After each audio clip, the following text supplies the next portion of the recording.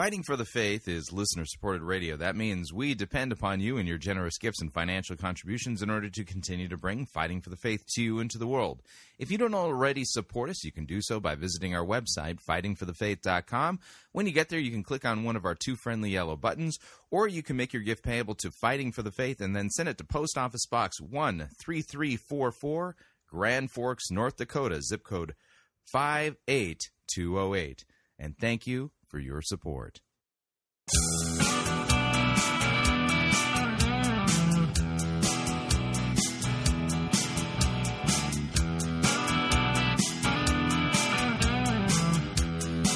It's time for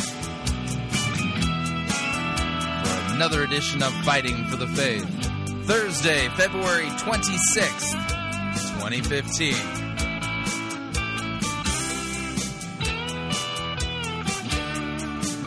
Oh, man.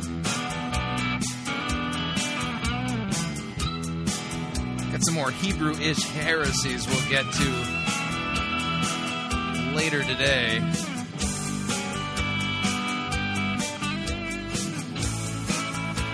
Although I feel like today's episode is just a train wreck. Thank you for tuning in. You're listening to Fighting for the Faith. My name is Chris Rosebrough. I am your servant in Jesus Christ, and this is the program that dishes up a daily dose of biblical discernment, the goal of which, help you to think biblically, help you to think critically, help you slow down, stop, open up your Bible, and compare what people are saying in the name of God to the Word of God. No shortage of crazy things being said out there. So we play things in context, and then we open up our Bible and look at what the Bible says in context to see if what the most popular pastors, preachers, teachers, conference speakers, folks being put out by the evangelical industrial complex as those who we need to be listening to, whose books we need to be buying, who, when they show up at a particular venue, everybody shows up in droves to hear them speak. To see if what they're saying actually squares with what God's Word really says. And, well, unfortunately, we find that the vast majority of the most popular pastors, preachers, teachers, conference speakers, well, they ain't telling us what God's Word really says. Instead, they're scratching itching ears. In fact, I received an email. Somebody wrote me and described these types of scratching, itching ear teachers as Q-tip ministers. Q-tip ministers. Yes, they scratch itching ears. Although it's kind of a weird thing about Q-tips. I mean, the only thing I ever use Q-tips for is to, clean my ears out after I take a shower. But on the labeling, on the box itself, it says, don't put this in your ear. Yeah, weird. Anyway.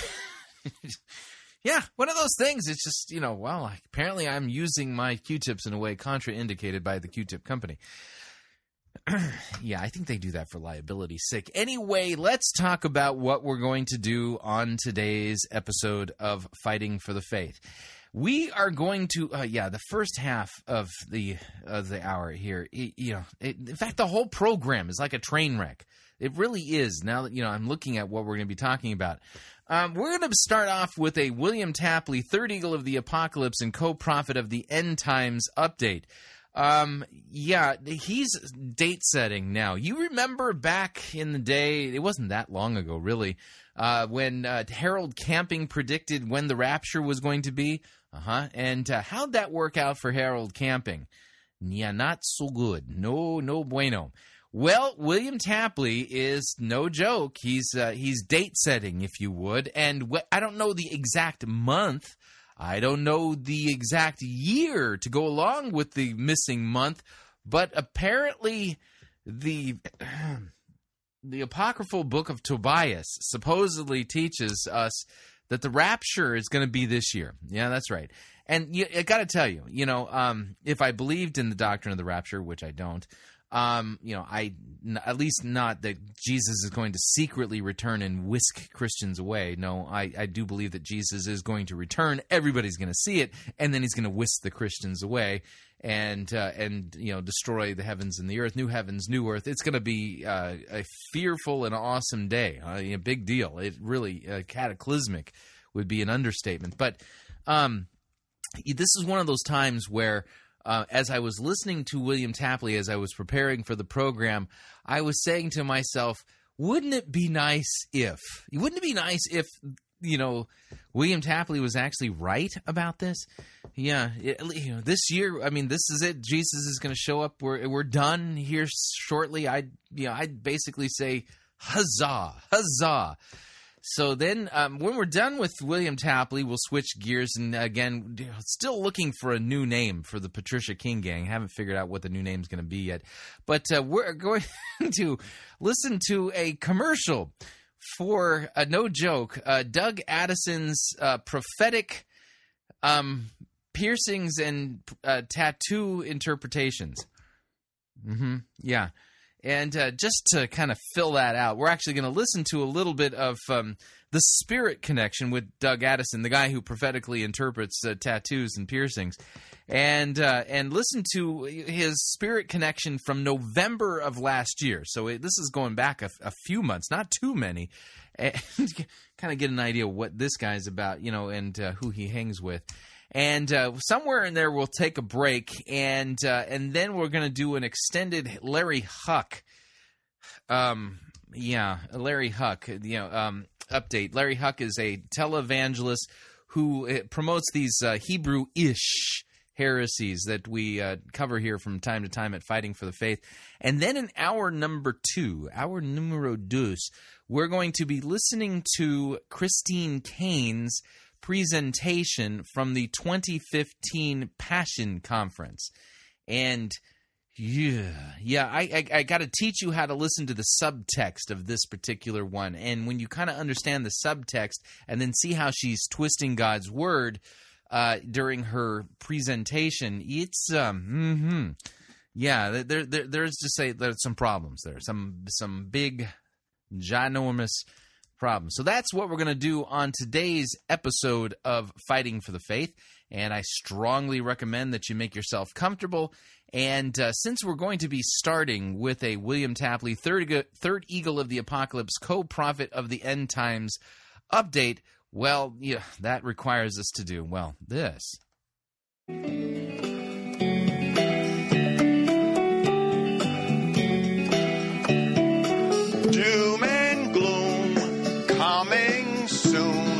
Listen to Third Eagle's tune. Doom and gloom. God is telling us the end is coming soon.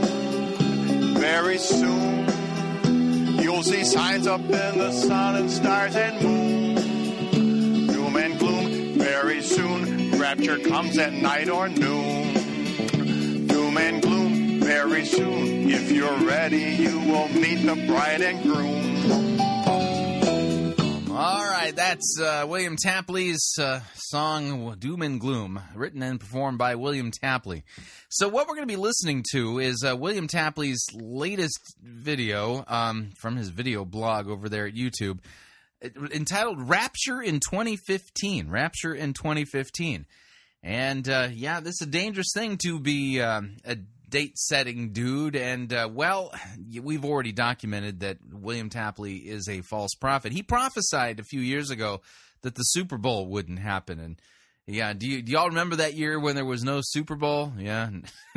There's been a Super Bowl every year, and probably will be until the end of the earth. But William Tapley prophesied a couple of years ago there would be no Super Bowl, but there was. So that makes him a false prophet. But he's really hanging it out here now in claiming that he really believes that the book of Tobias reveals that the rapture this year, man, this year. Here's William Tapley to explain. Welcome to Revelation Unraveled. I am your host, William Tapley, also known as the Third Eagle of the Apocalypse and the co-prophet of these end times. And I'm wearing a nice warm shirt today because this morning in Forestport, New York, it was 27 degrees below zero. And it is still below zero out there, so it is very cold. And I'm sure... Yeah, that below zero stuff, I know all about it now living here in North Dakota. And, we've had lows pretty much about the same temperature overnight as what you're talking about there. Kind of normal here for North Dakota, though. And, it is cold for sure. Cold where you are, because I believe this cold wave stretched even into the deep south of the United States. And this program will be part 4 in my series on the book of Tobias. And we are going to make an amazing discovery. And that is, I believe this book tells us the length of time of the marriage supper of the Lamb. The what? The length of time. How long is the party going to last, William Tapley? Now, as you know, many Bible scholars believe that the 7 years of tribulation has not yet begun. And that's because they believe that the marriage supper of the Lamb lasts for 7 years. Now, they base this. What? Which biblical scholars are you reading? On the fact that the ancient Hebrew marriage feast lasted for 7 days. And since the rapture has not yet occurred, therefore, the 7 years of marriage has not yet occurred in heaven, the marriage supper of the Lamb, and the 7 years of tribulation, therefore, cannot yet have occurred. And of course, as you, my regular subscribers, know, I've been saying all along that not only has the 7 years of tribulation begun, but the second half of the tribulation has begun. Right. So there you go. In William Tapley's eschatology, and Lord help anybody who thinks this guy is actually telling them the truth. Pray for those people, because he does have subscribers who take him literally. But he not only says that we're in the tribulation, but we're like now into the second half of the tribulation. And oh, how I wish he was right. He just want, if I could just look down the road and say, I can make it till those couple of years from now, huh? Yeah, boy, I was kind of wishing he was right, but the guy's a total wingnut. Words, the 3.5 years of great tribulation. Of course, all we have to do is look around us to see that the great tribulation cannot be of great consequence. And of course, the answer is... Right, yeah. See, William Tapley literally is saying here that there's nothing great about the Great Tribulation. Like, literally, I mean, it seems to kind of be like almost a non-event. Kind of like World War III, because World War III, according to him, started a few years back with a conflict in Korea. And, in fact, World War III is so inconsequential that nobody's writing about it. Nope, nobody. Yeah. And, in fact, World War III is such a non-event that it's probably not even going to make it into the history books. Like the Great Tribulation. There doesn't seem to be anything super duper great about the Great Tribulation. So, yeah, it's almost as if the Great Tribulation is pretty much a non-event. Jesus is shortening the days. But how much longer will he shorten the days? As I have said many times on this program, I believe Armageddon occurs in the fall of 2017. All right, so can you make it to the fall of 2017? That's the Battle of Armageddon. Write it in your calendar. Well, if you don't use a paper calendar, put it in your tablet device or smartphone. Fall of 2017. We're out of here. It's the end. It's all over. And I believe the book of Tobias tells us how long the marriage supper of the Lamb will last. Therefore, all we have to do is to subtract that time from the fall of 2017, and I believe we are going to find out that the rapture of the church must occur this year, in the year of 2015. Mm-hmm. Yeah. So all you got to do is, number one, add a book to the Bible called Tobias, which isn't part of the Bible. And then you just work from the assumption that, the Armageddon's in the fall of 2017, and then you go to an obscure passage in the book of Tobias, and then start with the fall of 2017 and count backwards from this text in the book of Tobias, and you know what you come up with? 2015. That's right, folks. We're out of here. Sometime soon. Calgon, take me away. And of course, if the rapture occurs this year, then the terrible effects of the Great Tribulation, including the reign of the Antichrist, will also occur this year. So the reign of the Antichrist is going to be really short. Like really short. It starts this year, though, along with the rapture. Okay, I think you kind of get the point, and I think we need to move along. So, have you ever considered going in and getting a prophetic reading for, to find out the prophetic significance of your tattoos and piercings? Yeah, this is a service offered by it's Doug Addison of the Spirit Connection. And here is a commercial, no joke, for Doug Addison's prophetic tattoo interpretation, which you can actually take an online training course in order to interpret people's tattoos. Here's the YouTube commercial. Here we go. You have got to check out Doug Addison's prophetic tattoo and piercing online trading website. It truly is the first of its kind. After years of on-the-street experience with interpreting dreams, Doug discovered that quite often body art has a deeper meaning. Who would have thought that tattoos and piercings could have hidden prophetic messages from God? You'll discover Doug...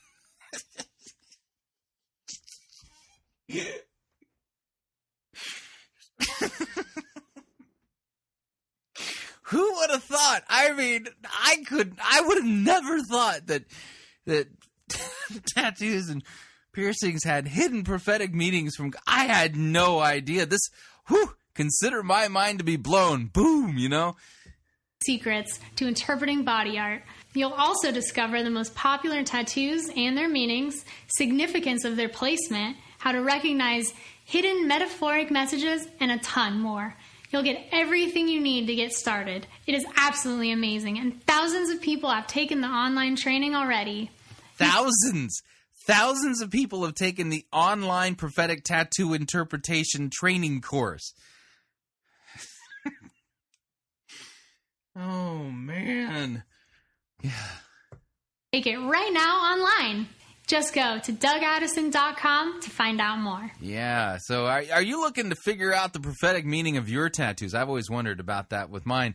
And, Doug Addison, I'm sure, is competent and skilled with his Bible to the point where he is able to give you spiritual and prophetic significant insight into your tattoos, special prophetic meaning, and piercings as well. And just to kind of give you an idea of, the caliber, and I don't know if that's the right word, but the caliber, the sheer magnitude and depth of prophetic and biblical insight that Doug Addison is capable of bringing to the world. I mean, I went to his YouTube channel and just watched a few minutes of his November 2014 Spirit Connection Live. I mean, I hope you're sitting down. I really do hope you're sitting down, because this will, thousands of people, and that's true, thousands of people have availed themselves of the prophetic insights of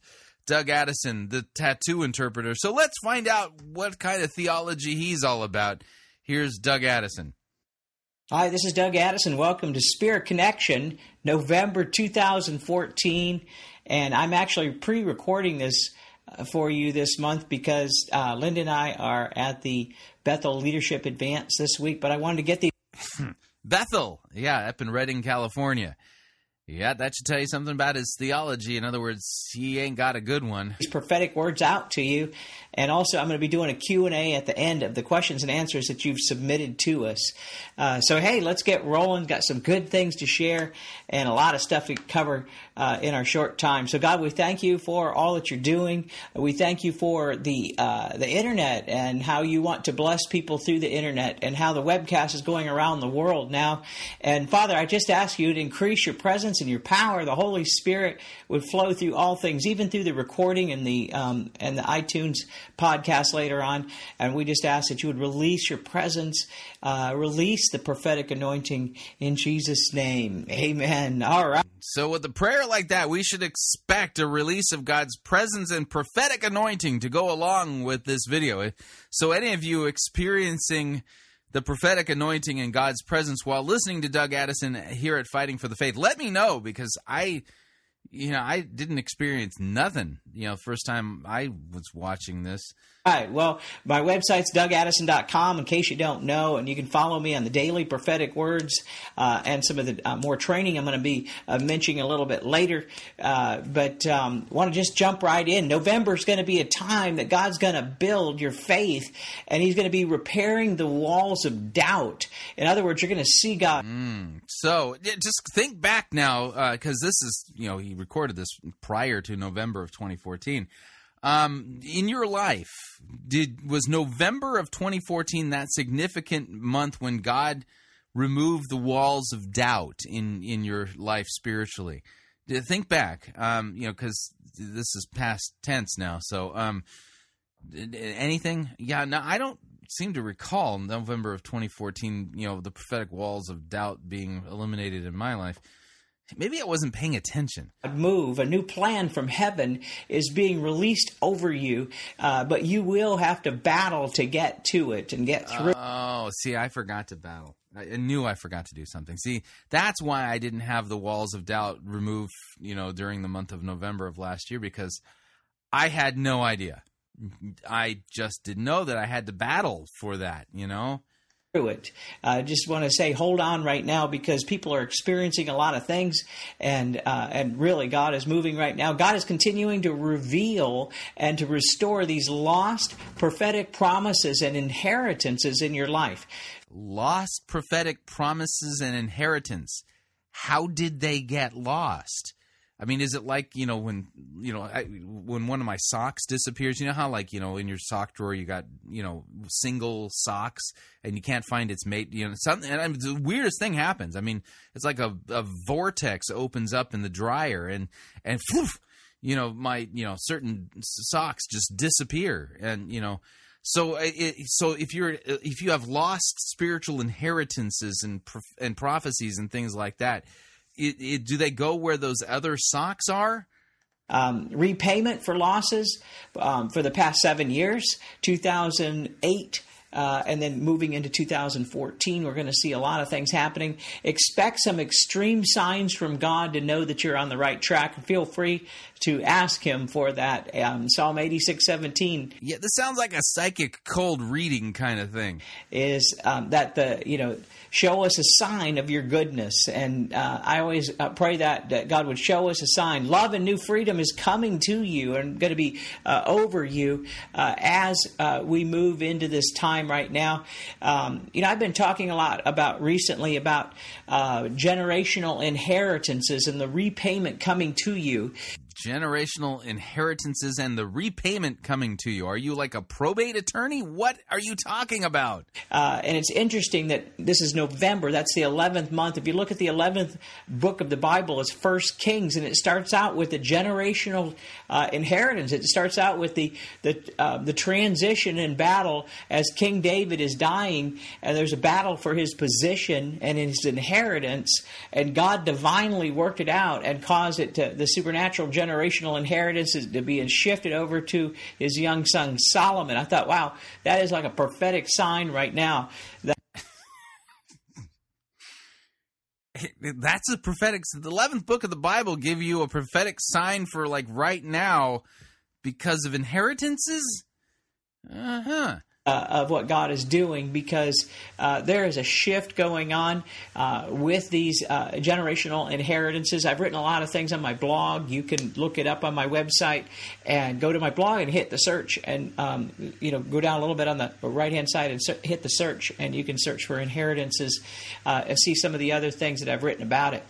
I released a prophetic word last month in September about... You did. You personally released a prophetic word. A 7-year cycle, 2001, 2008. In 2001 we had the downturn, and in 2008, another very difficult time with the... the downturn was in 2008, but the 2001 was 9/11. The downturn was in 2008, but we're going to get a breakthrough in 2015. But check this out. On Sunday, October 19th, I was awakened at 5:20 a.m. and there's an angel in my house. Did you get a gun? And God spoke to me that He was reconciling the books of heaven over us. So an angel was he rummaging through your kitchen looking for a midnight snack? What exactly was he doing in your home? But you said that God revealed that this angel is reconciling books over us. Mm-hmm. Yeah. So to speak, from 2008 till now. Not just 2008, but the last 7 years, things that have happened that have gotten off track, and that God is restoring these things right now. So watch for these adjustments. Watch for these repayments that are due you. The enemy overplayed his hand against you. Yeah. And God is He's just. He has not forgotten you. He has not forgotten me. I spent hours that morning, this is just 2 weeks ago, I spent hours going through every page of my journal for 2008, and I made a list of things that either never took place, that were robbed or stolen, delayed in happening. I just made this list of things and began to pray through, and I was actually quite surprised of how many things I found. And not just in 2008, I continued on from there and went through the next couple of years, but 2008 was really the start of it. And so I started just 2 weeks ago. I started praying and declaring repayment and restoration in my life.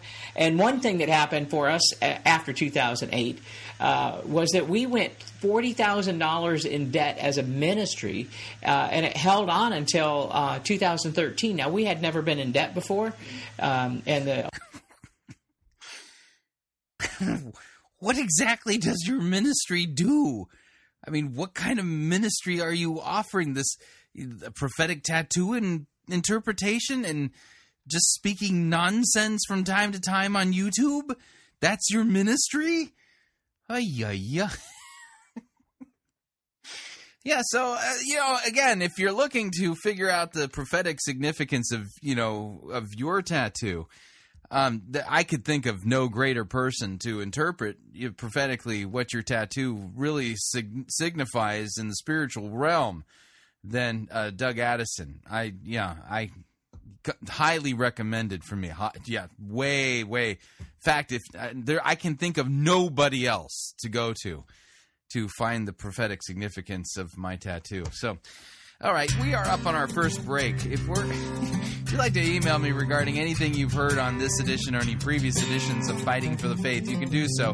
My email address is talkback@fightingforthefaith.com, or you can subscribe on Facebook. It's facebook.com/Pirate Christian. Follow me on Twitter. My name there @Pirate Christian. Quick break. When we come back, we have an extended Larry Huck Hebrew-ish heresies segment. Stay tuned. Don't want to miss it. We'll be right back.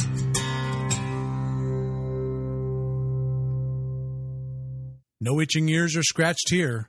You're listening to Fighting for the Faith.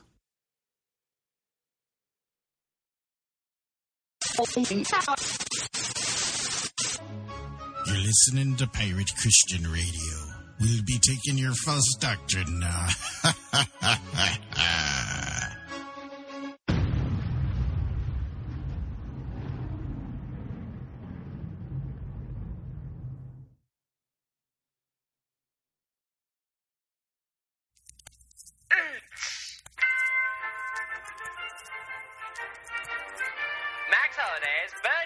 Theater presents Church Day Select.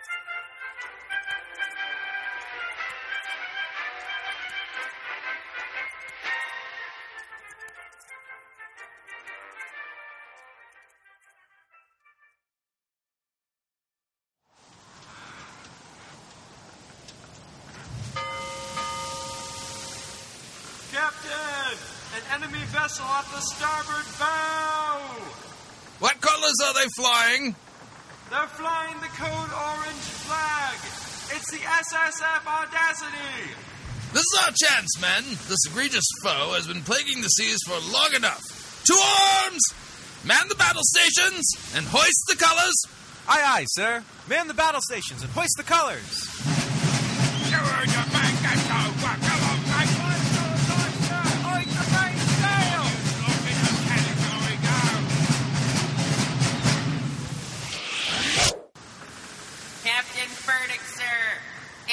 ship approaching.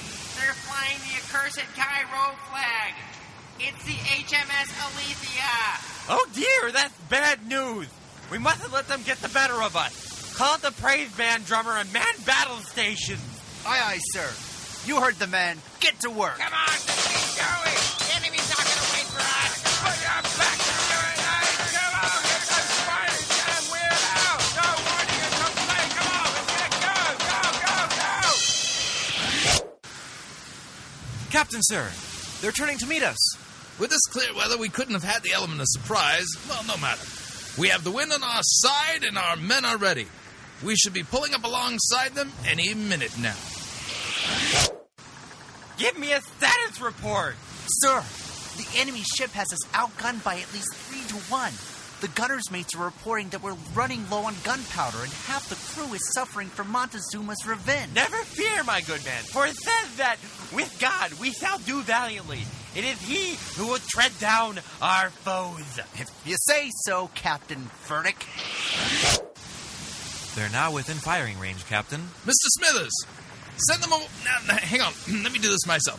Send them a warning shot off of their port bow. Fire the cannons, aye, sir!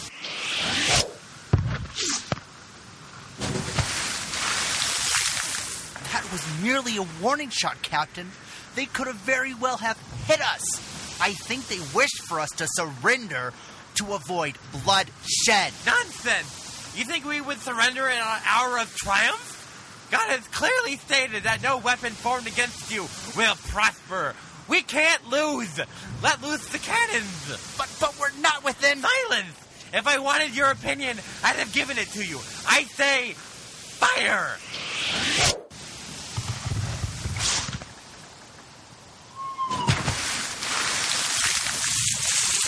I've never seen a warning shot where they used all their cannons before. The blasted fool shot before he was in range. I can only assume that he means to not surrender. Quickly fire a barrage into their port side while they reload. Aye, aye, sir. Fire the cannons!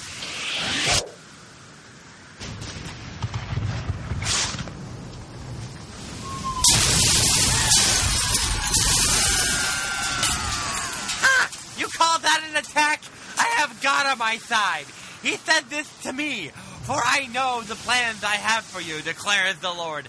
Plans to prosper you and not to harm you. Plans to give you hope in the future. Why aren't we firing our cannons?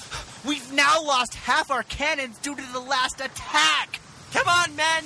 We can't lose. Aye, aye, sir.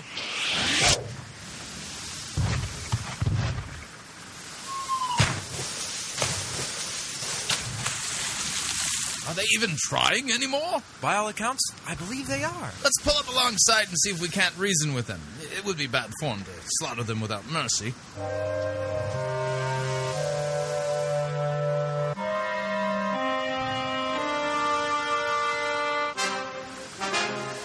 Hello, over there! Go away! We have nothing to say to you. I wanted to negotiate the terms of your surrender. My surrender? Ha! It is you who will be surrendering to us. What on earth is he talking about, Captain? Maybe he's suffering from malnutrition and heat stroke? No, I think he's serious. Now look here. You're outgunned with no way of winning. We wish to show you mercy. No weapon formed against us will prosper. Why is he quoting the Bible? No, a quote would require a context. What he's done is called proof texting. Enough talk. Men, ready, aim, shoot!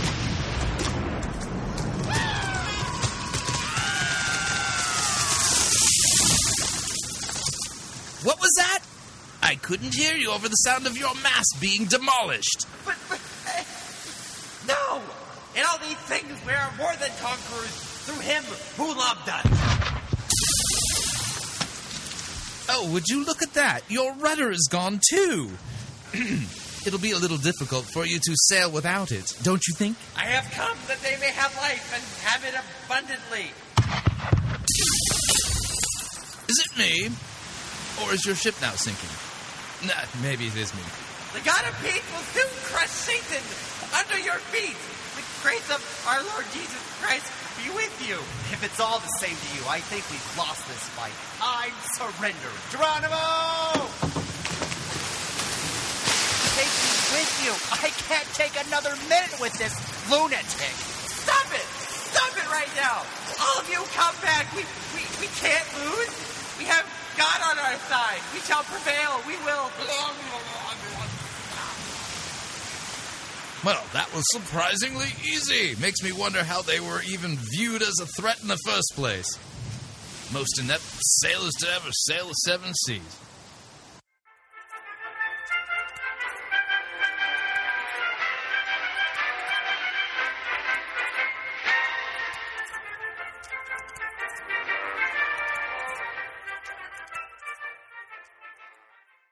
Hi, Chris Rosebrough here to talk about our longtime featured advertiser, Cheapo Air. Doesn't matter if you're traveling for business reasons or for pleasure. Doesn't matter if you're traveling within the United States or abroad. Cheapo Air is the place for you to save literally hundreds of dollars on your airfare, hotel rooms, and rental cars. Visit our website, fightingforthefaith.com. On the side of our website, you'll see our ad banners.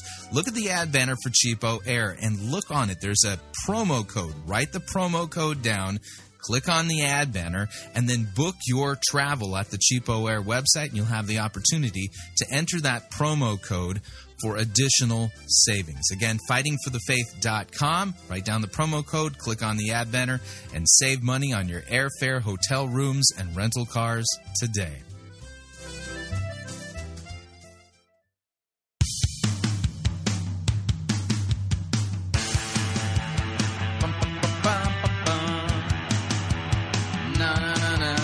All right, we're back.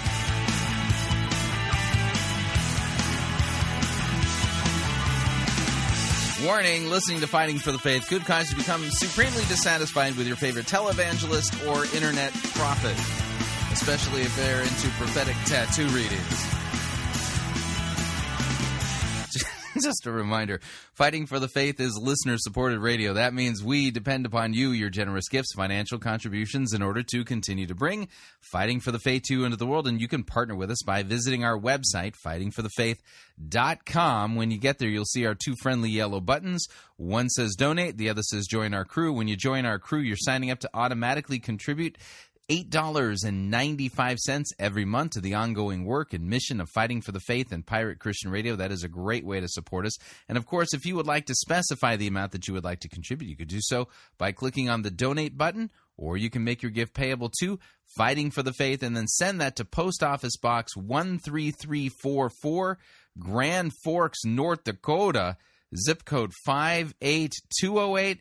And let me thank you for your support, because we cannot do what we are doing here without it. Moving along.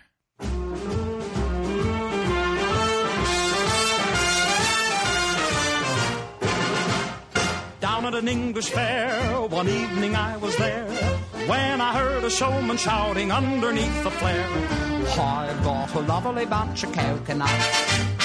There they are standing in a row. Big ones, small ones, some as big as your head. Give 'em a twist, a flick of the wrist, that's what the showman said. I've got a lovely bunch of coconuts. Every ball you throw will make me rich. There stands me wife, the idol of me life, singing roly bowl a ball, a penny a pitch. Singing roly bowl a ball, a penny a pitch. Singing roly bowl a ball, a penny a pitch. Roly bowl a ball, roly bowl a ball, singing roly bowl a ball, a penny a pitch. That's right. Got a lovely bunch of coconuts. I think that is appropriate music for what it is that we're about to be listening to. Yeah, are you familiar with the Moadim? Mm-hmm. You thinking Moadim, is that some unit in the military of ISIS or something? Yeah, the ISIS Moadim. No, that's not what we're talking about here. So what we're going to be listening to is Larry Huck and his wife, Tiz. This is a recent episode of theirs from their Larry Huck Ministries television program entitled The Hidden Hand of God. And this, well, it's all about how God wants to like tackle you and bless you. But you got to understand the Moadim. Yeah, you just got to get that. Because if you don't get it, then you're going to miss the opportunity to be blessed by God. And, well, of course, Purim is coming up, and, that's an important Christian holiday. because, for centuries, Christians have, no, actually they haven't. Here's Larry and Tiz Huck to explain. Here we go.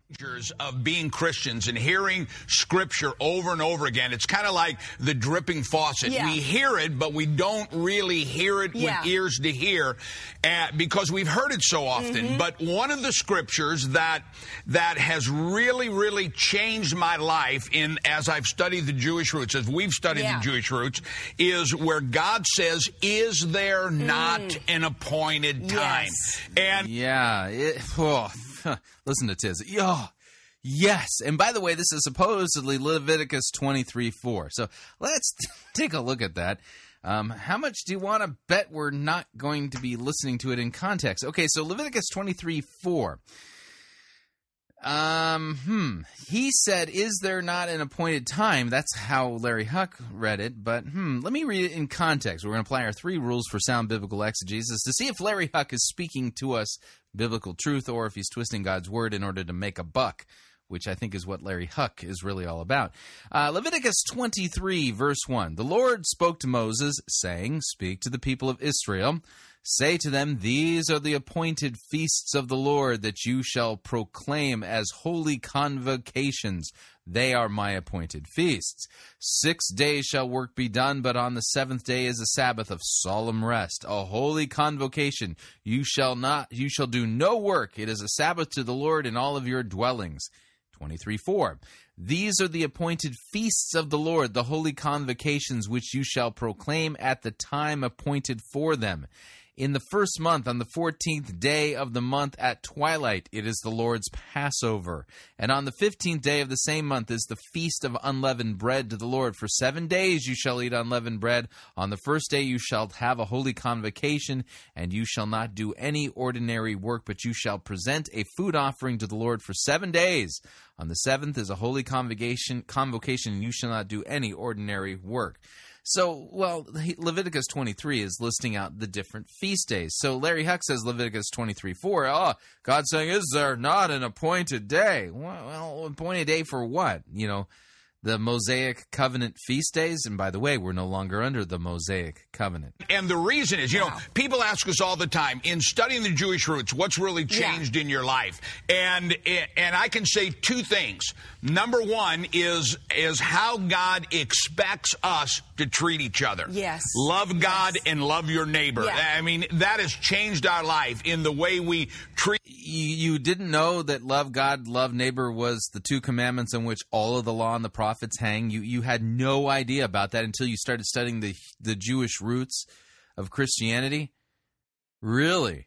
It's not like Jesus didn't say, love the Lord your God with all your heart, soul, mind, and strength, and love your neighbor as yourself. On these all the law and the prophets hang. It's not like he said that, or Jesus actually said that. Each other, we talk to each other, how we look for an opportunity. We seek. Don't worry about what you're going to eat. Don't worry about what you're going to wear, but seek ye first the kingdom of God and his righteousness. The word righteous means look for a chance to do an act of kindness. Yes.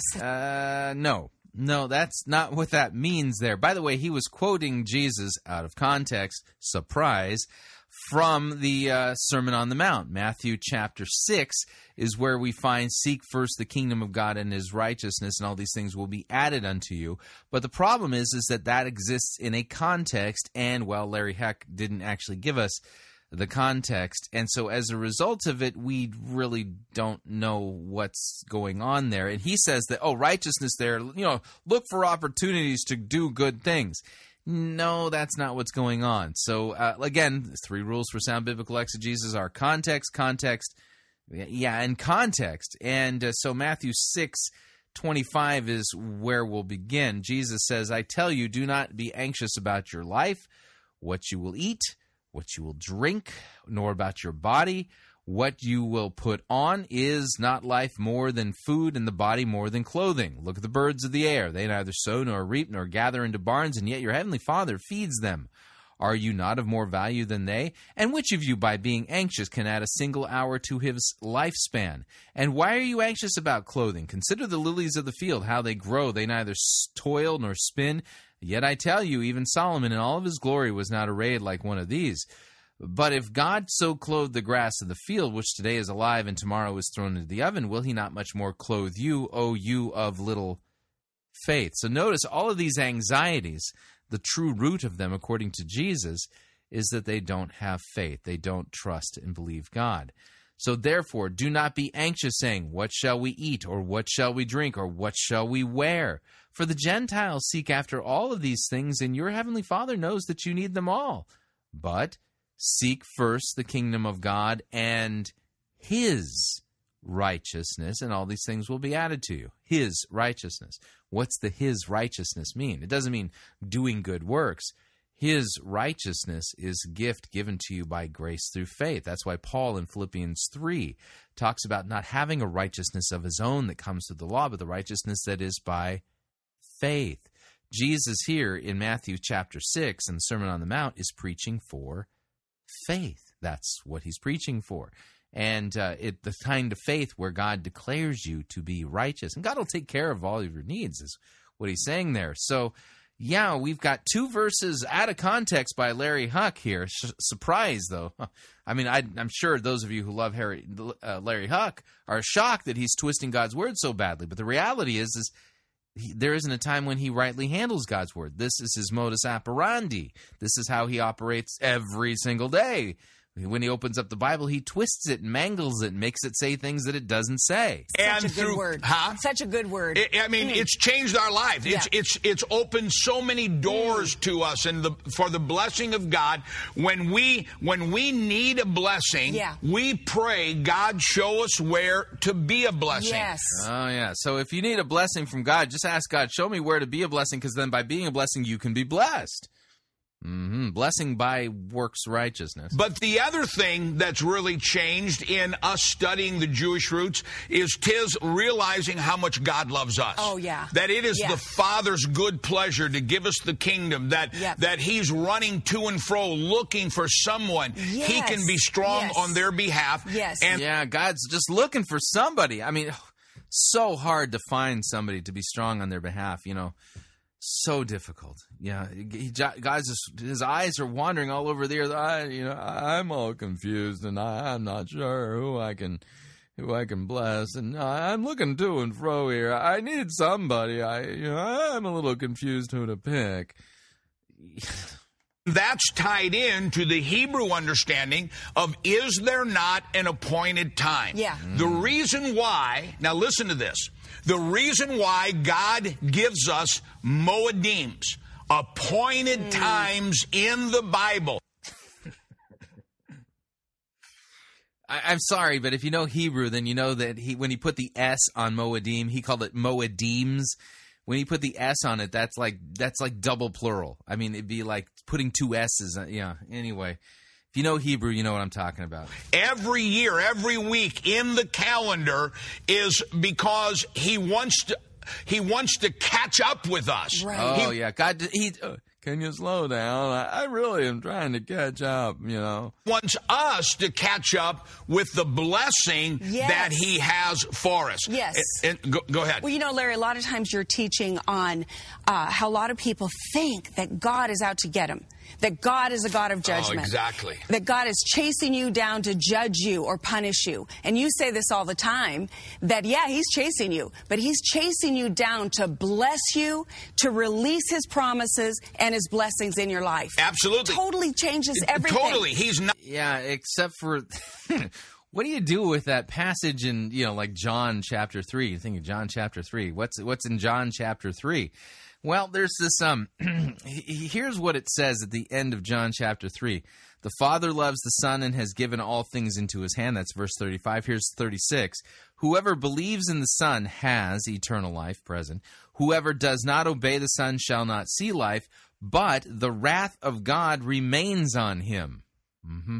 Yeah, the wrath of God. I wonder what they would do with a text like that. See, because I think Larry and Tiz Huck, I think they're Q-tip preachers, He's not looking to spank us. Amen. God is looking to bless us. And so he gives us these moedims. Yeah. See, God just wants to bless you. And so if you knew about the moedims, Again, the double plural is ridiculous. Appointed times. It's the whole reason why I wrote the book on the 4 blood moons. Yeah. Well, you encourage me, and so many of the staff and folks encourage us around the world, is the 4 blood moons, God saying, look, I've got... this is number 8. Yeah. This hasn't number 8 since the time of Jesus. Incredible. And oh, incredible. Oh, amazing. This is the 8th 4 blood moon tetrad cycle since the death of Jesus. Oh, it's just changing everything, God showing us this is not to show us that he's got an appointment to judge us, but like Jesus said, when you see... Right.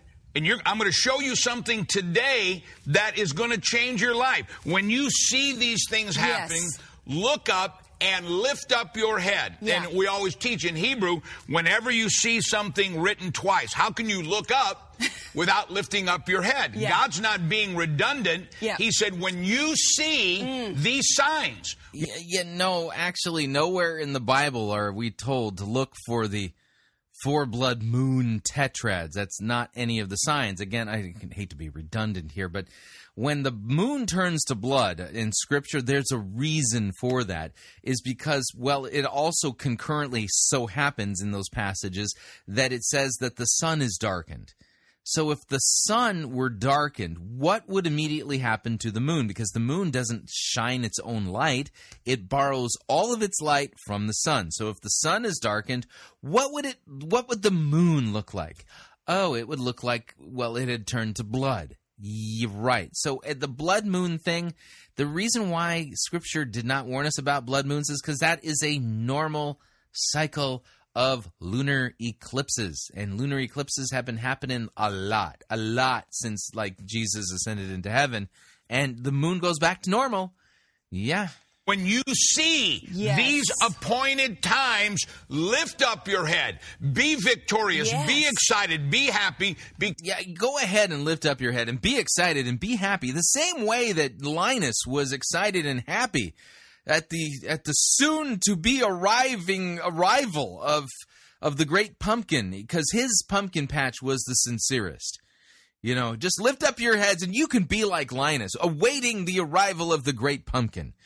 That's what these people are doing. This is Linus theology. Because your answer, your redemption, your miracle is on its way. Oh, yeah. It's on its way, man. Your miracle's coming, dude. No doubt about it. Yeah, because, there's a 4 blood moon. Yeah. Mm-hmm. That's why God gives us appointed times. Yes. And he has them every week on the Sabbath. He has them several times a year. It's not by coincidence that right now listen to me, what we're going to teach you this week and for the next 3 weeks has never been here in the history of the world. The way it is right now. Wow. I say this. So you're doing something totally new that's never been done before. Yeah. Well, God's going to bless that. Just make up your own stuff. All the time. If you're watching, in ancient Hebrew, there's no word for coincidence. God has a miracle. That's right. We're in the 4 blood moons. We're in. Yeah. She's like his cheerleader. We're in the 4 blood moons. Oh, this is the best stuff. Oh, yes. Amen. Nonsense. The middle of the 4 blood moons, we're in the year of Shemitah. Wow. Shemitah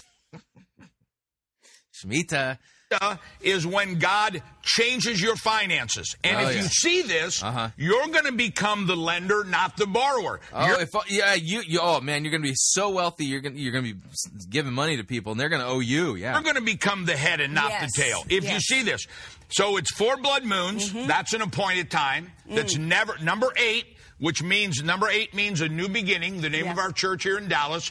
It means the supernatural. Yeah. We're also in Shemitah, and at the end of Shemitah, we go into Jubilee, where debts are canceled, freedom takes place, miracles take place, and I believe in all my heart the beginning of the time of the Messiah, the birthing of that latter rain. Yep. But right now... so the birthing of the latter rain is going to take place. Apparently, this is going to be a spiritual water breakage. Maybe that was what that bulging membrane was all about that Chuck Pierce was talking about. I think you kind of get the idea of what's going on here. I mean, this is just a con. In the middle of 4 blood moons, right now, in the middle of Shemitah, the financial change... Right going into Jubilee, we are in the month of Adar. Yeah. We are in what's called Purim. We're getting ready for what's called Purim, the casting of lots. And it's all about the book of Esther. I love Now, this. listen to what we're saying. The book of Esther, and I'm just feeling I'm feeling the power of the Holy Ghost. I can see it on your face. You're feeling the power of greed, as you know that you're just, you got people just eating out of your hand right now. They're going to be sending you money pretty soon. God is getting ready to do phenomenal miracles. The book of Esther is the only book in the entire Bible that doesn't even mention the name of God. Doesn't even mention it. And the whole purpose of that is that in the story of Esther, everything seems to be getting worse and worse and worse and worse. And yet everything that seems to be going against Esther, going against Mordecai, going against the children of Israel, going against you, behind the scenes... And that's why it's called the hidden hand of God or the hidden face of God. Behind the scenes, God is turning the story upside down. Come on. That's what this is all about. That's what this Moedim is all about. Yeah. So apparently this all has to do with the Moedim, right? About telling the story in the month. Yeah, she's making the yummy sound. Of Adar, the month of great joy, great blessing. That it may look, and I want you to talk about this when we come back, because you were talking about this as we were preparing to come out, about a decree. The king, the ruler, the one with all the power, has declared a decree that the Jews were to be destroyed. And nothing in the natural could change that decree. But God was working behind the scenes and turned... Come on, yes. She's sitting there going, "Oh, honey, you're bringing home the bacon. Oh, we're going to buy that next Learjet. Oh, I can feel it coming." The story upside down. And this is a sign. You know, in Hebrew, it teaches that whenever you see or hear of a miracle or a blessing in somebody else's life, it means because you're next. That's right. Oh, yeah. As soon as you recognize a miracle in somebody, you're the next up. Whoa, it's like going to the wedding and catching the bouquet. Wow, who knew? And so when we talk about Esther and God turning the story upside down, maybe the devil has declared a decree against you in your health, your marriage, about it. And I want you to talk about that when we come back. But God is going to turn your story upside down. This is an appointed time to take what seems impossible and flip it upside down. Come on. You know, God is God 20... Yeah, again, none of this is actually taught in Scripture. This is all they're doing. I mean, they're whipping people up into a frenzy, and they're sitting there going, "Oh, maybe Satan has cursed my finances, and I gotta jump in on these Moedim so that I can be blessed." I mean, if God doesn't want to judge me, I mean, I'm kind of glad about that, because if he was paying attention to the things I was doing in my life, he wouldn't be too happy. But he doesn't want to judge me. He just wants to bless me. Oh, all I got to do is, figure out this Moedim stuff. Woo-hoo. Yeah, and I can find a blessing that God's doing in somebody else's life, so I can be next. Yeah, yeah. This is a con, huge con. 24/7, every month of every year. But during these Moedims, these appointed times, God is doing something special. And this is when God, during the Purim, during the month of Adar, God turns your weeping into joy. He turns your hurt into victory. You watch God turn your story upside down. And so there's no way, you've got to hear the whole story of Purim. I mean, you got to hear the whole story, which means you probably should write a check and send it to Larry Huck so they can send you the whole story. It is like one thing after another. And so, we've got the gifts on the teaching of Purim, the story of Esther. Yeah. We've got they've got product, These are just phenomenal. We have these made special for you for this. The crown of Queen Esther, which is awesome that when you trinket. Wear this. When you wear this, you look at that. You look at yourself in the mirror and look at that and say, you know what? What God did for Esther and what God did through Esther, God is going to do it for me. Yeah. Because you were made for such a time as this. And we've got the mezuzah. We'll talk about that more, and our announcer's going to talk about it. Did you realize, Larry, that has a little scroll in it? Yeah. How amazing is that? I know. It's got the scroll of Esther in it. We've got a mezuzah keychain, which I have. I'm not wearing the Queen Esther crown. So how much for the tchotchkes? Wears this, but I've got the keychain. We keep this. we keep these keychains and these mezuzahs not only on our doors, but we keep them in every vehicle that we have to remind the enemy that you have no place here. You cannot cross this. This is so they're like talismans. Yeah, bought property, bought lives by the blood of Jesus. Amen. We'll tell you more about that, but I know you would help us do this without these gifts, but this is our way of saying thank you and a way of just slapping the devil in the face. Yeah, you want to slap the devil in the face, send the money to Larry Huck and they'll send you some, really cheap tchotchkes. Saying you can declare something on these people, but Jesus Christ has declared something different. Yes. But what I'm asking you to do, and we'll give you these gifts as you help us do this, is right now we have soldiers who believe in Jesus. We have soldiers who are just young Jewish men and women in Israel that are out in the front lines defending the land so our Messiah can return. Wow. And what? Israeli soldiers are defending the land of Israel so that Jesus can return? If the Muslims took over, he couldn't return? These are battery packs that we're partnering with the military in Israel, that as these kids, and they are kids, they are babies, and so many of them, young men, young women, somebody's little girl, somebody's little boy, that they're out there and their parents don't know what's happening with them. These are battery packs that they can recharge their cells and read the Word of God, contact their mom and dad, let them know they're okay. And I can't tell you how. You mean the Israeli military is incapable of issuing the Israeli soldiers rechargeable batteries to charge up their cell phones?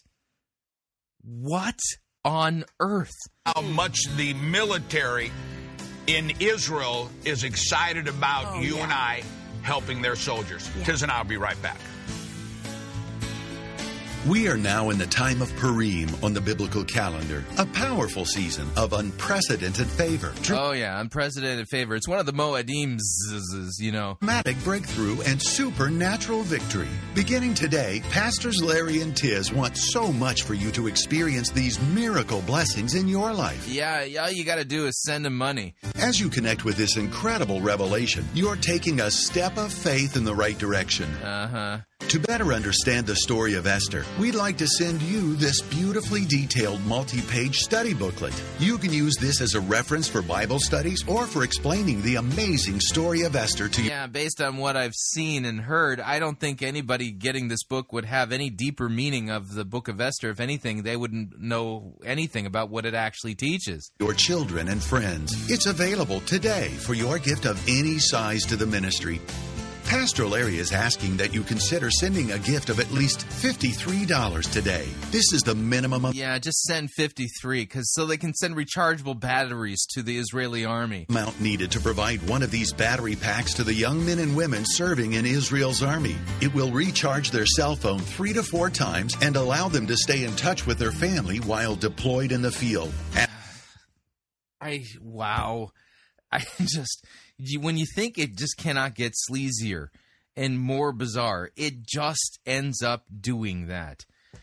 I think you get the point. All right, we're up on our second break. If you'd like to email me regarding anything you've heard on this edition or any previous editions of Fighting for the Faith, you can do so. My email address is talkback@fightingforthefaith.com, or you can subscribe on Facebook. It's facebook.com/Pirate Christian. Follow me on Twitter. My name there @Pirate Christian. Quick break. When we come back, we're going to be reviewing Christine Cain's speech from the 2015 Passion Conference. Yeah, it's not good. Stay tuned. Don't want to miss it. We'll be right back. We don't need to rethink Christianity. We need to rediscover it. You're listening to Fighting for the Faith. Pirate Christian Radio Theater presents Death of a Salesman. Are ye a salesman? Why, yes, I am. Can I interest you in some...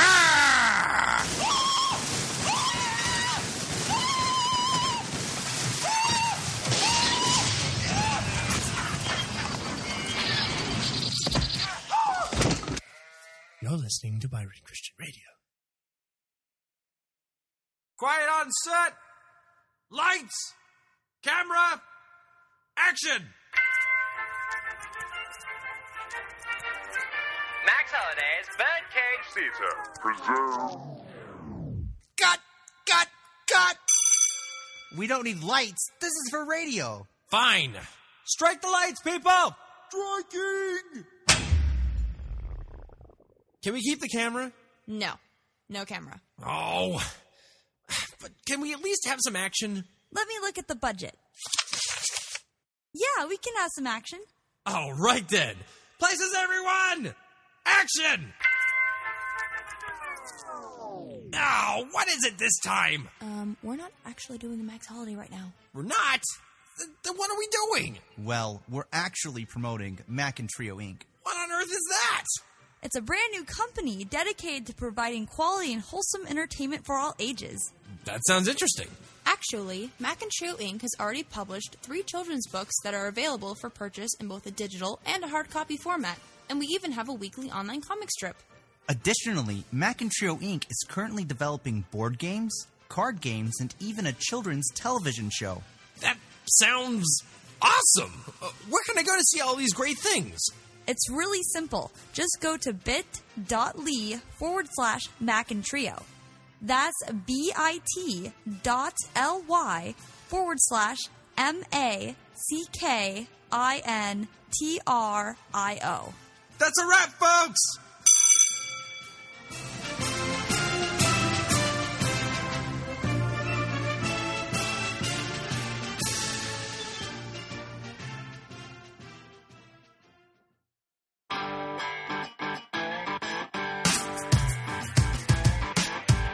All right, we're back. Hour number 2 of Fighting for the Faith sermon review time. It's not technically a sermon, though. It's from the Passion 2015 conference from earlier this year.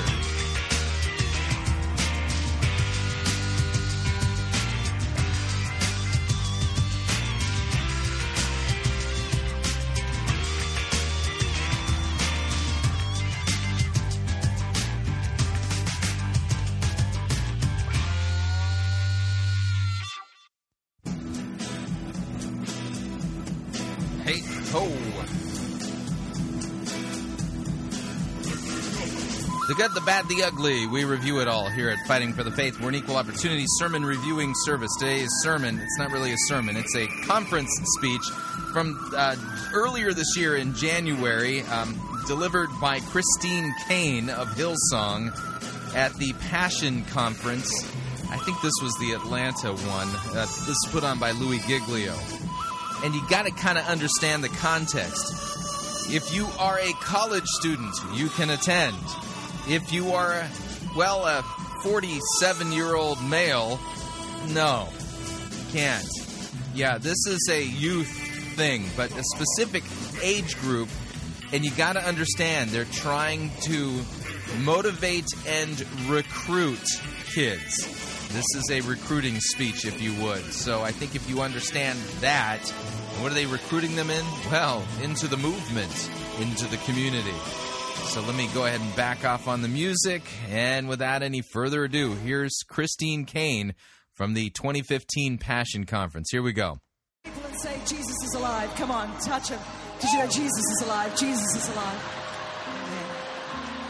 Amen. Jesus is alive. You can be seated.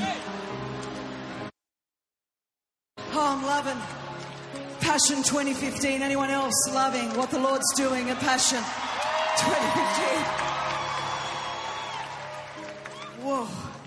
I so love Pastor Louie and Shelley. And, you know, it's so weird being privileged by God to be allowed to be a part of history. I mean, sometimes you could be in the middle of something and not even know it. I do enough laps of the globe every year to know that this isn't normal, what's happening in here, and has been happening for, you know, nearly 2 decades, all the time. That you don't ever take that for granted. It is not normal. And to whom much is given, much is required. And God's poured His Spirit out lavishly in our midst because He's got great things for us to do in this place. But God always works through leadership. It's the way His order has worked all the way through Scripture, and He continues to do that.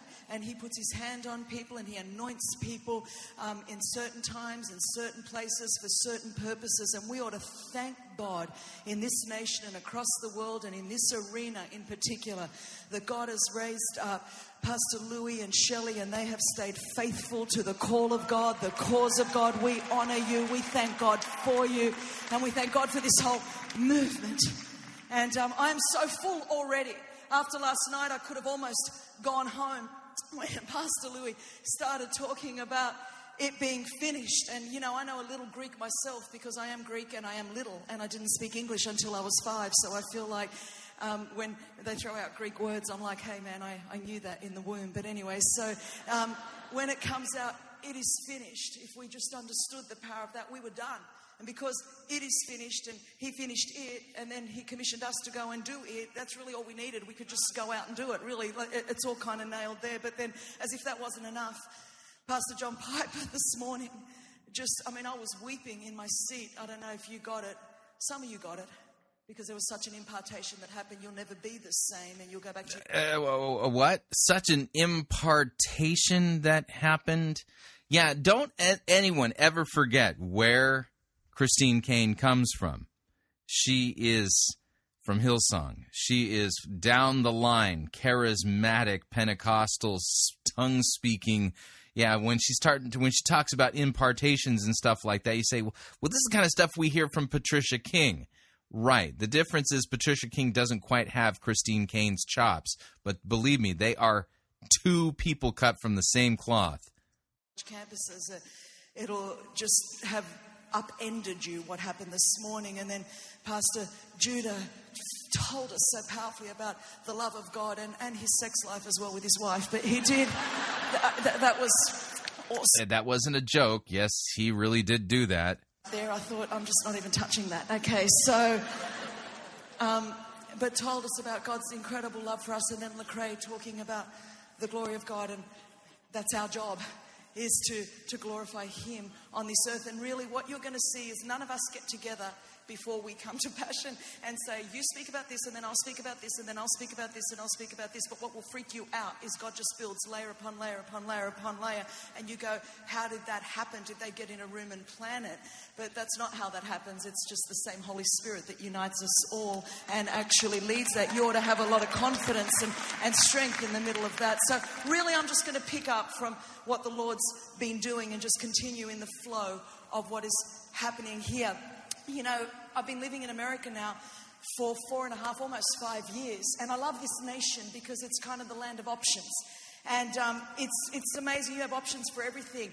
And you go into the Cheesecake Factory, and there's like we don't have that in Australia, but you have like 250 items on the menu or 250 choices. It's like stressful just to try to pick something to eat. But the thing is that you have those kind of options. We have nothing in our nation that would give you that. I mean, Starbucks, they did a little mathematical equation, and Harvard has said, you know, it could be a little bit off, but there are up to 87,000 possible different kind of drinks that you could order depending on 1 pump, 2 pump, this flavour, that flavour. I mean, where else would you get that? God bless you, Americans. You bring 87,000 possible ways of making coffee to the rest of the nation. Now, this would mean something to you if you came from Australia. Because in Australia, we don't have this thing called service that you guys have in restaurants. It's an interesting concept. I'd love us to have it. But in Australia, you can have what's on the menu or what's on the menu. And if you want to change anything, they'll say fine, and then they'll still bring you what's on the menu. So I kind of like the fact that in America, you've got some choices. Options are really good. And we all like to keep our options open, really, don't we? They say that of the millennials. It makes me laugh, and you'll see my premise for really my whole talk tonight, because they say the millennials are the option generation, as if there's never been options. Jesus has given people the option of going to hell from the beginning. He never said you have to go to heaven. So the fact is, you are not the option generation. Options have been around from the beginning of time. Now, there's a purpose for this speech at this point. She's trying to set things up because she wants them to make a decision. But again, this is being attended by college students. What does she want them to make a decision to do is, I think, a good question at this point, because this has all the look and feel of some kind of a motivational speech designed to get you to not look at all of your options anymore, but make a decision for something. Options. There's always been options. But the fact is, we don't want to commit to anything too soon. We kind of want to keep our options really open. I'm not really going to commit to that invite because I might get a better invite on the way to that party, so I'm sort of not really going to commit. I don't want to buy my ticket to that thing really because I might get something better and a better opportunity somewhere else. I don't really want to commit to this major at college because, you know what, something might change and I need to keep all my options open. I don't really want to commit to this relationship because there could be someone sort of better down the track. I don't really want to commit to this job. I'll just kind of come in while it serves my purpose, and I don't really want to be committed. I mean, I'm from the country of 250 choices at the Cheesecake Factory. I'm from the 87,000 Starbucks options. I don't really want to commit too soon because I don't know what there might be ahead. Well, that's okay. But that would have been a problem on my wedding day. Because the minister said, Christine, will you take Nick to be your lawful wedded husband? He asked me, will you? Imagine if I just kind of stood there with the whole room going, well, you know, he's really cute. Christine, will you? Well, you know, he's a really good kisser. I wouldn't know about anything else because I never did anything else before I married him. But anyway, so I'm just throwing that out there for one person. And so I said, he's really, Christine, will you? Well, you know, he's okay for now. At some point, you've got to make that decision, will you? And by saying yes to him, it has meant I said no to anybody else. And for 19 years... Now, this is kind of weird, because what is meant by say yes to Jesus in this context? Because the kids in attendance at the Passion Conference are already Christians. So this isn't talking about salvation. This is talking about something else. She's pushing hard to get the kids to do something here. The grace of God has just gotten stronger and stronger, but I made a decision. I took a defining action 19 years ago, and I said, I will. By saying I will and by saying yes, it meant I won't be with anybody else. I'm not going to dishonor this sacrament. Marriage is a sacrament? Weird way to talk about marriage. I will be this man's lawful wedded wife. I will. So I think we would agree there are certain things it's really good to make a defining decision. One where you can't go back. One where there are no plan Bs. One where there are no other options. And I want to talk to you today from the subject of you've got options. You've got options. You don't have to read the latest report coming out, the latest sociological report that will say you're just the option generation. Gee, it's hard to be committed to Jesus Christ in the 21st century because they have options. And I'm thinking, and when didn't anybody else? When did no other generation have options? I'm 49 this year. Do I look it? Oh, I want to look at that's okay. I like getting older. It's awesome. I'm 49. Oh my gosh, I don't know that my husband would have liked that, whoever that came from. I'm old enough to be everybody's mother in this room, so none of that, okay? So here we go. So the point is that we've always had options. When I was 22 and decided after I beheld the beauty of God that Dr. Piper talked about this morning, I then made a decision, and he made that very clear, that there has to be a decision, that I was going to follow Jesus. That meant cutting off every other option. I came from a very staunch Greek Orthodox family. My parents didn't speak to me. My family for 3 years brought the Archbishop of Athens, the Archbishop of Sydney, to put me through a brainwashing program because they thought I'd been brainwashed because I went to a Protestant church. No, actually, they wouldn't do that just because you went to a Protestant church. It happened to be because you were going to Hillsong. They thought I'd committed the unforgivable sin because I got water baptized as an adult by my own choice. It cost me everything. It wasn't just a nice little gimmick and just a cool thing to do because all my friends were doing it, because none of my friends were becoming Christians. I didn't know then that a woman could do anything. I hadn't even really been in a Protestant church. So apart from a nun, I didn't know that a woman could be anything or do anything, but I had encountered Jesus. And I remember my family and the Archbishop standing there saying to me, I want you to renounce this, Christine. This is just ridiculous. You're going to grow out of it. It's been 27 years. I still haven't grown out of it, but they're waiting for me to grow out of this thing, this passion. But I remember with tears streaming down my face going, I met Jesus. I met Jesus. I'd never been in a room like this. I had never stepped into Hillsong Church. I'd never heard any Christian music. I never knew anything like this. But I encountered Jesus. And because I encountered Jesus and beheld his beauty, it led to a dramatic decision to follow Jesus. And for 27 years, I've been on that one track, on that one road. I've gotten married, but I'm still following Jesus. I had children, I'm still following Jesus. I've had disappointments, I'm still following Jesus. I've had tragedy, I'm still following Jesus. Because at some point, you've got to make a decision that I am not turning back. There are no other options. I have beheld his beauty. I don't care if there's 250 other menu items. I have found the one. And because of that one, I'm going to follow him to the end of my days in every direction that I go. Because it's Jesus. I want you to turn with me tonight. Now, notice the direction here. I. This is all Christine Caine's willpower, and she wants them to exercise their willpower, the same that she has exercised her willpower. No preaching on who Jesus is and what he's done for us. This is all me following, me. Yeah, this is kind of an interesting thing. Scripture to the book of 1 Kings, chapter 19. I'm going to read a lot of scripture. You're going to twist a lot of scripture. 1 Kings 19. In 1 Kings 19, I love this passage. It comes in my Bible after 1 Kings 18. I'm sure it probably does that in yours as well, because I think Australians and Americans have the same numerical counting system, and 19 generally comes after 18. And so in 1 Kings 18, I mean, what a killer passage of scripture.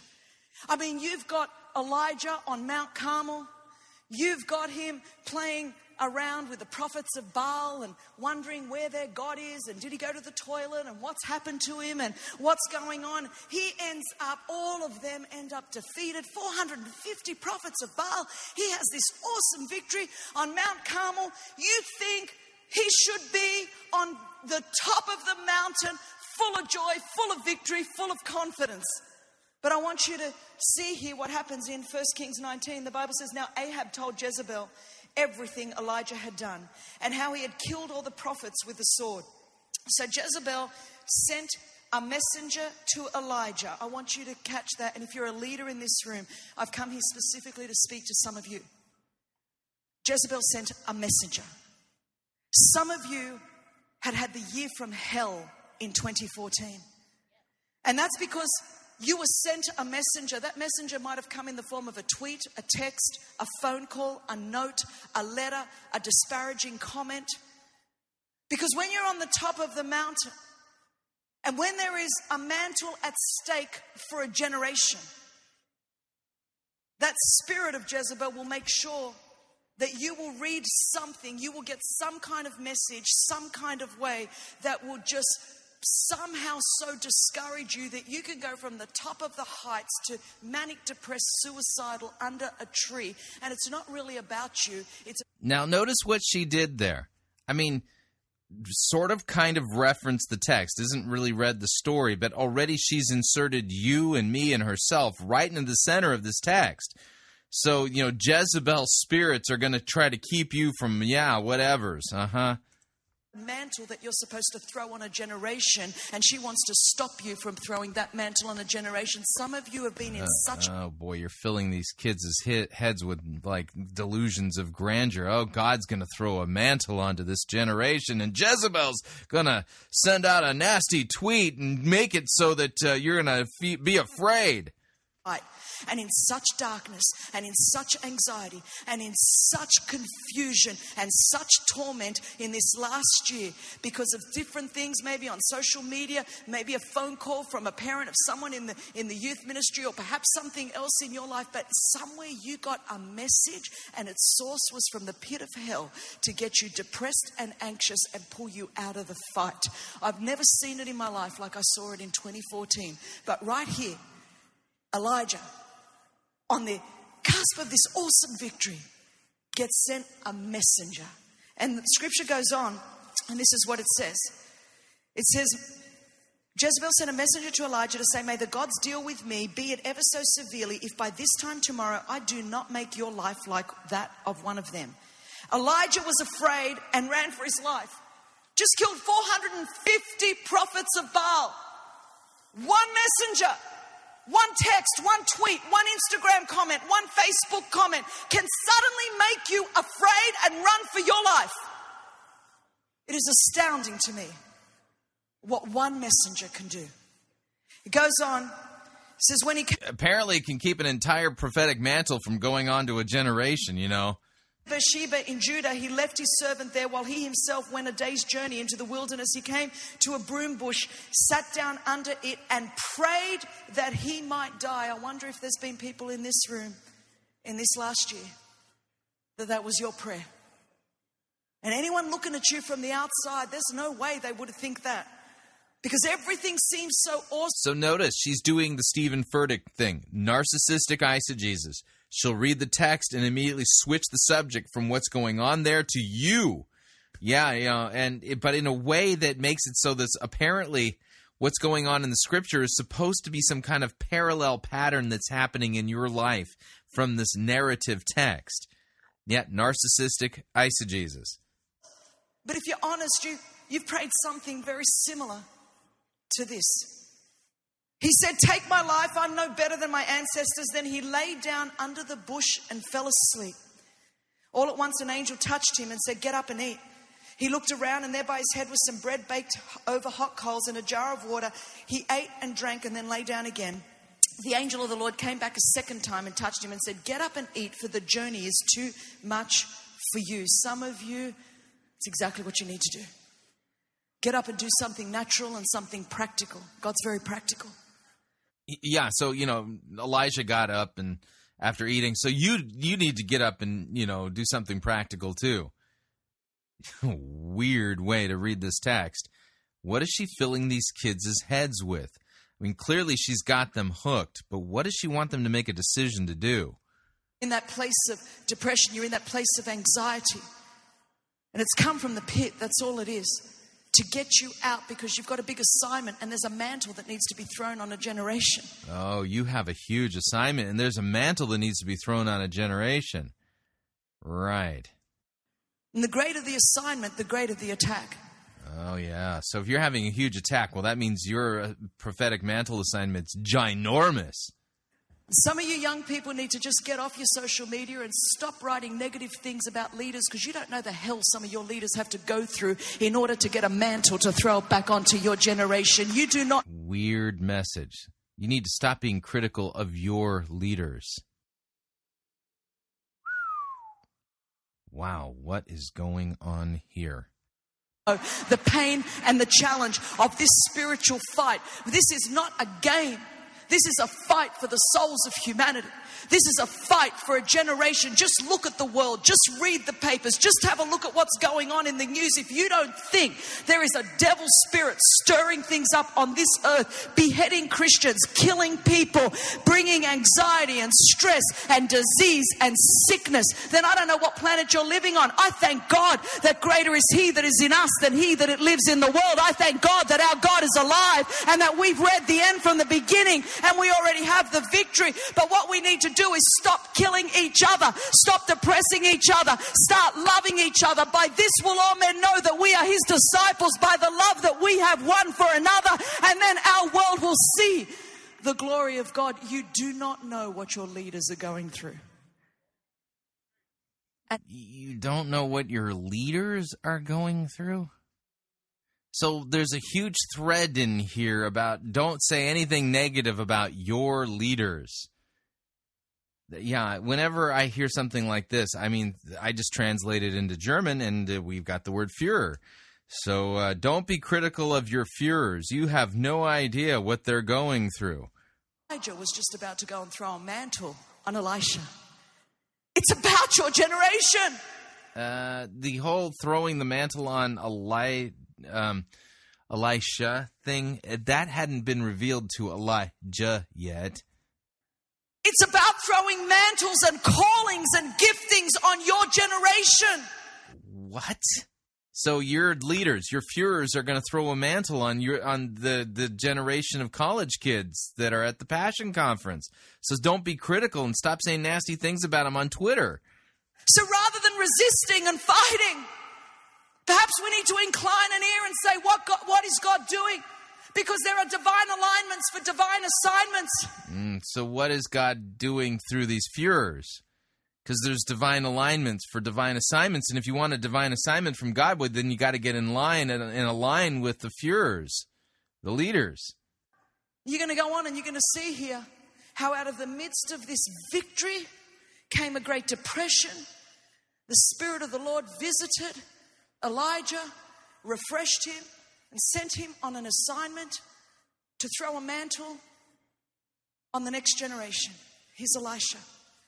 And all over the earth in the church, we're in such a handover. I want you to catch the language, not a takeover, a handover time. And so the enemy has come after leaders. And we're looking for a generation of Elishas. Yeah, they're about to hand over things, these Führers. So, these kids, they have a great opportunity right now. All these opportunities and mantles are going to be handed over to them. And I'm going, what? This has nothing to do with this text. This is a fascinating lecture to watch. And I'm not going to preempt myself here. That are going to say, you know what? I'm going to be in my position for the handover. And I'm not going to try to market myself for a takeover. Because God's already working and God's moving. Let me just stay to the text and then I'll go there and I'll preach this. The angel of the Lord came back a second time, touched him and said, get up and eat, for the journey is too much for you. So he got up and ate and drank, strengthened by that food. He traveled 40 days and 40 nights until he reached Horeb by the mountain of God. Then he went to his cave and spent the night. And the word of the Lord came to him and said, what are you doing here, Elijah? This is the word of the Lord to some leaders tonight. What are you doing here? He replied, I've been very zealous for the Lord God Almighty. The Israelites have rejected your covenant, torn down your altars and put your prophets to death with the sword. I'm the only one left. And now they're trying to kill me too. I think he just forgot that he killed 450 of them himself. But anyway, that's what happens when depression and anxiety set in. You forget the victories that you've had in God and you become defeated by one messenger. Mm-hmm. Okay, so apparently he suffered from depression and anxiety. One messenger. One text, one comment. The Lord said, go out and stand on the mountain in the presence of the Lord, for the Lord is about to pass by. Then a great and powerful wind tore the mountains apart, shattered the rocks before the Lord, but the Lord was not in the wind. And the wind, there was an earthquake, and after the wind was an earthquake, but the Lord was not in the earthquake. After the earthquake came a fire, but the Lord was not in the fire. And after the fire came a gentle whisper. When Elijah heard it, he pulled back his cloak over his face and went out and stood at the mouth of this cave. Then a voice said to him, what are you doing here, Elijah? He replied, I've been very zealous for the Lord God Almighty. The Israelites have rejected your covenant, torn down your altars, and put your prophets to death with the sword. I'm the only one left, and now they're trying to kill me. The Lord said to him, go back the way you came. Some of you have come here with groups. Some of you have come out on your own, and everything in you was like, you know what, after Passion 2015, that's it. I'm gone, I'm done. But the Lord would say, no. Your destiny lies in going back the way you came. What? So because God told Elijah, go back the way you came. Oh, well, here's a word from God for some of the attendees of the Passion 2015 conference. God's saying, no, you got to go back the way you came. Right. And what exactly does that mean or look like? You're trying to run from is the thing I want you to go back to. So he says to him, you go back the way you came and go to the desert of Damascus. When you get there, anoint Hazael king over Aram. Also anoint Jehu the son of Nimshi king over Israel. And anoint Elisha son of Shaphat from Abel Maholah to succeed you as prophet. And anoint, instigated by God. You don't know who God's talking to about you. While you're trying to market your way up to the next place, because we live in that type of era, make sure that you sell yourself, make sure that you market yourself, make sure God's saying, hey, I'll talk to your leaders about you. There it is again. So weird. I mean, like, this is creeping me out kind of weird. And it takes a lot to creep me out. You're thinking, is it really that bad? Yeah, actually, it really is. So apparently this text means that because God was talking to Elijah about Elisha, well, you have no idea what God's saying to your Führers about you. Yeah, so stop trying to market yourself. God's going to market you for you. If you align yourself rightly, I'm talking about you and your destiny and your future. I'm interested in what's going on. You don't know who God's having a conversation to whom about you. Yeah, your leaders, your Führers, yeah, you know, about your destiny, so... But there's a trust that comes with that in the sovereignty of God. Of knowing that God is saying to Elijah, out of this place of depression, I've anointed the guy that's going to take over you. You're thinking, who is he? How many followers has he got? Has he got a lot of followers on Twitter? Has he got a lot of followers on Instagram? I mean, what's his Facebook profile like? Because he needs to get out there, you know? He needs to get out there. And then he goes and finds him. And check this out. Verse 19, so Elijah went out from there and found Elisha, the son of Shaphat. He was plowing with 12 yoke of oxen, and he himself was driving the 12th pair. He was plowing.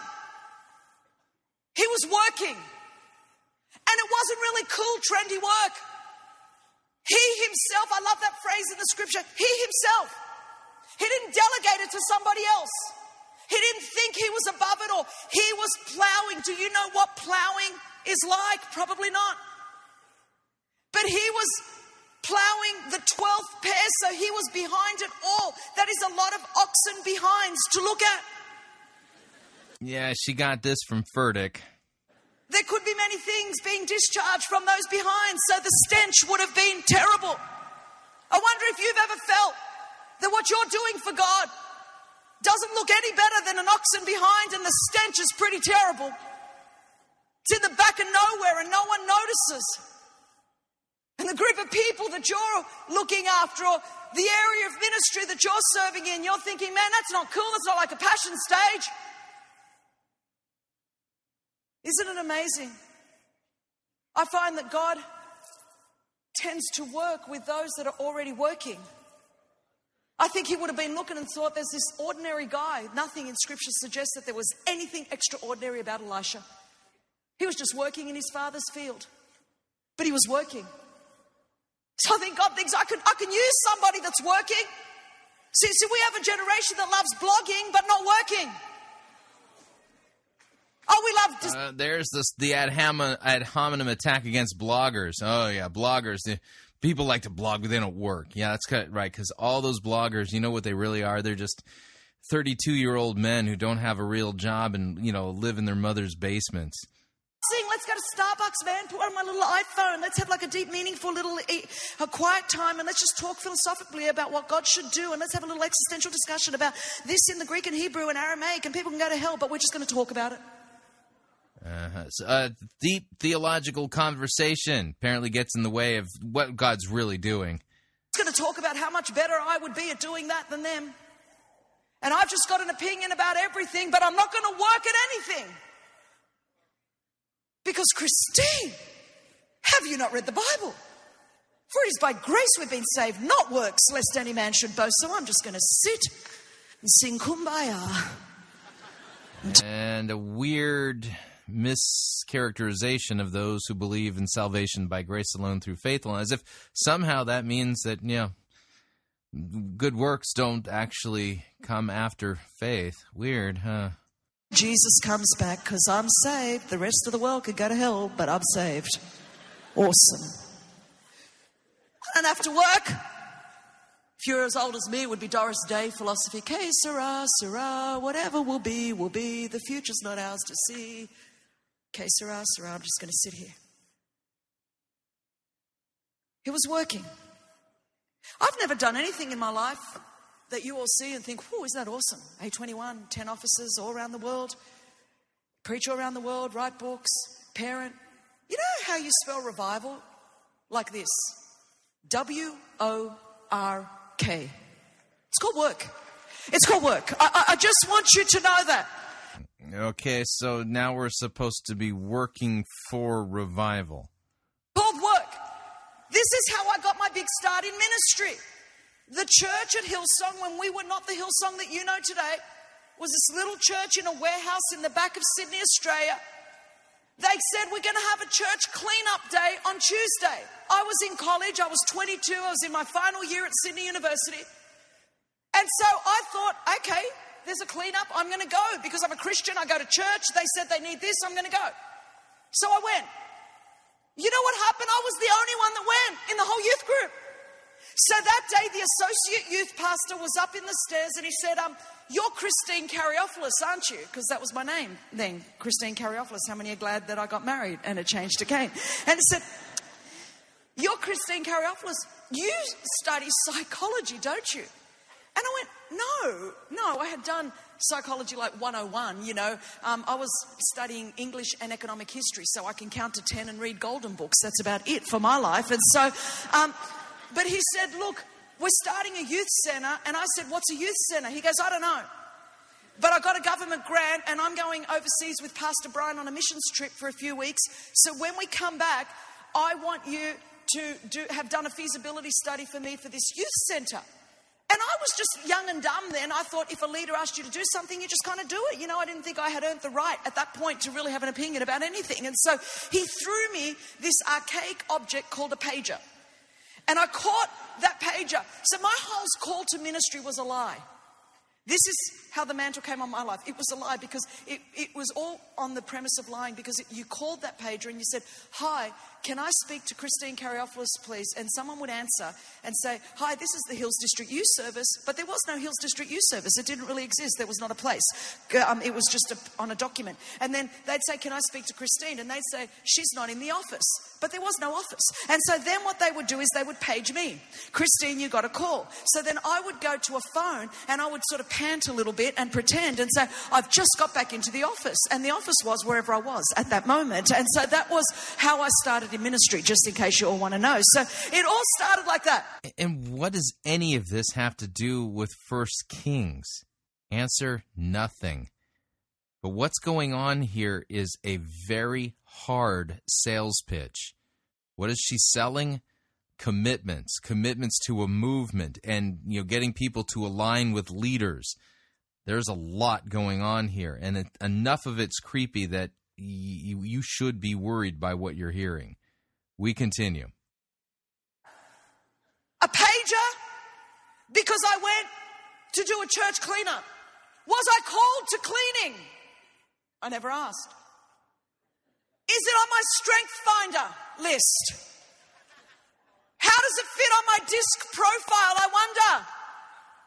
Oh, Christine, that's not my love language. I love how we write Christian books to excuse Christians from being Christians. It's amazing because the only love language there is die to self. Nevertheless, not my will, but thine be done. That is ultimately where it all begins and ends. And so I'm supposed to find God's will through my leaders and aligning with them? That moment, I went from a pager to, by the grace of God, we built what became one of the largest youth centres in Australia. I used to fly down to our Prime Minister, which is like your president, every 6 weeks and consult on government youth policy. What you see now with A21 started 27 years ago with the Hills District Youth Service. You just see this part now. But that was there. And then when I was doing that for many, many, many years, Pastor Brian one day called me into the office and said, Christine, I want you to take over Youth Alive. At the time, that was events like this, youth events across Australia. A woman had never done that before, and I didn't even know how. I had never spoken on a stage. I went from talking to kids in high schools and running a community youth centre to stadiums of young people overnight. Yeah, that's because of a moral failing of a youth guy at Hillsong. It's a 10-year overnight. It was a very long overnight. I remember in Australia, people like, man, where did she come from? I'm thinking, where I've been, none of you wanted to go. Because people don't like ploughing. Because it smells, and it's messy, and it's not glamorous, and it's anonymous, and it's in the back of nowhere, and that's why people don't like to plough. And again, this has nothing whatsoever to do about the story of Elisha. This is Stephen Furtick's mishandling of the text. People don't like to plough. So he was plowing, Scripture tells us. He was working. God has no problem with work. Right in the book of Genesis chapter 2 verse 2, God rested from his work of creating. Ephesians chapter 2 verse 10, straight after the Scriptures about making sure we are well aware it's by grace we've been saved. Louis taught it beautifully. It is finished. But Ephesians 2 verse 10 says we are God's workmanship. I'm sure we've got the Scripture up there. Created in Christ Jesus. What's the reason we're created in Christ Jesus, church? To do good works which God prepared where? In advance, in eternity, for us to do when? Here in time. See, when you die, it's too late to do the good works. It's too late. You and I are not a product of time, we're a product of eternity. God has plucked us out of eternity. He has positioned us in time. And this kind of begs the question, what's a good work? Scripture's pretty clear on what a good work is. It's the mundane stuff we do in serving our neighbor in our vocations as father, mother, husband, wife, student, child, employee. And He's given us gifts and talents for the purpose of serving our generation. And so at the end of the day, He says, you are God's workmanship, recreated in Christ Jesus for good works, not saved. We've established that so strongly at this conference. But our love response to Jesus, if we've truly encountered Him, is that we would want to do the good works that He put us on this earth to do. Many of you know my story. You know that I was left in a hospital, unnamed and unwanted. You know I was sexually abused for 12 years. So there are many broken people sitting in this arena. I'm aware of that. This is what you have to understand. When we're jumping up and down, He's alive, He's alive. Why I'm so pumped is because there was a time when it looked like the devil had won in my life. He tried to abort me in my mother's womb. When that didn't work, he sent someone into my bedroom when I was 3 years old to use me in a way that I was never designed to be used. That's what the word abuse means. To use an object for a purpose for which it was never designed. For 12 years, I was used for a purpose for which God never designed me. I was full of shame. I was full of guilt. I was full of brokenness. I was full of condemnation. It looked like those good works that God had prepared in eternity for me to do in time were never going to come to pass. And some of you feel like that, either because of your own mistakes or because of what has been done to you. But I'm living proof That you can start bad and finish good because of the redemptive work of Jesus Christ on the cross. I am living proof that no demon in hell and no person on earth can stop the work of God in your life because Jesus is alive. That's why I'm excited. Because God said, hey, Jesus, I got this plan for Christine and all of humanity, and I prepared it here in eternity for them to outwork in time. But the enemy sent an assignment to steal, kill, and destroy that plan and that purpose.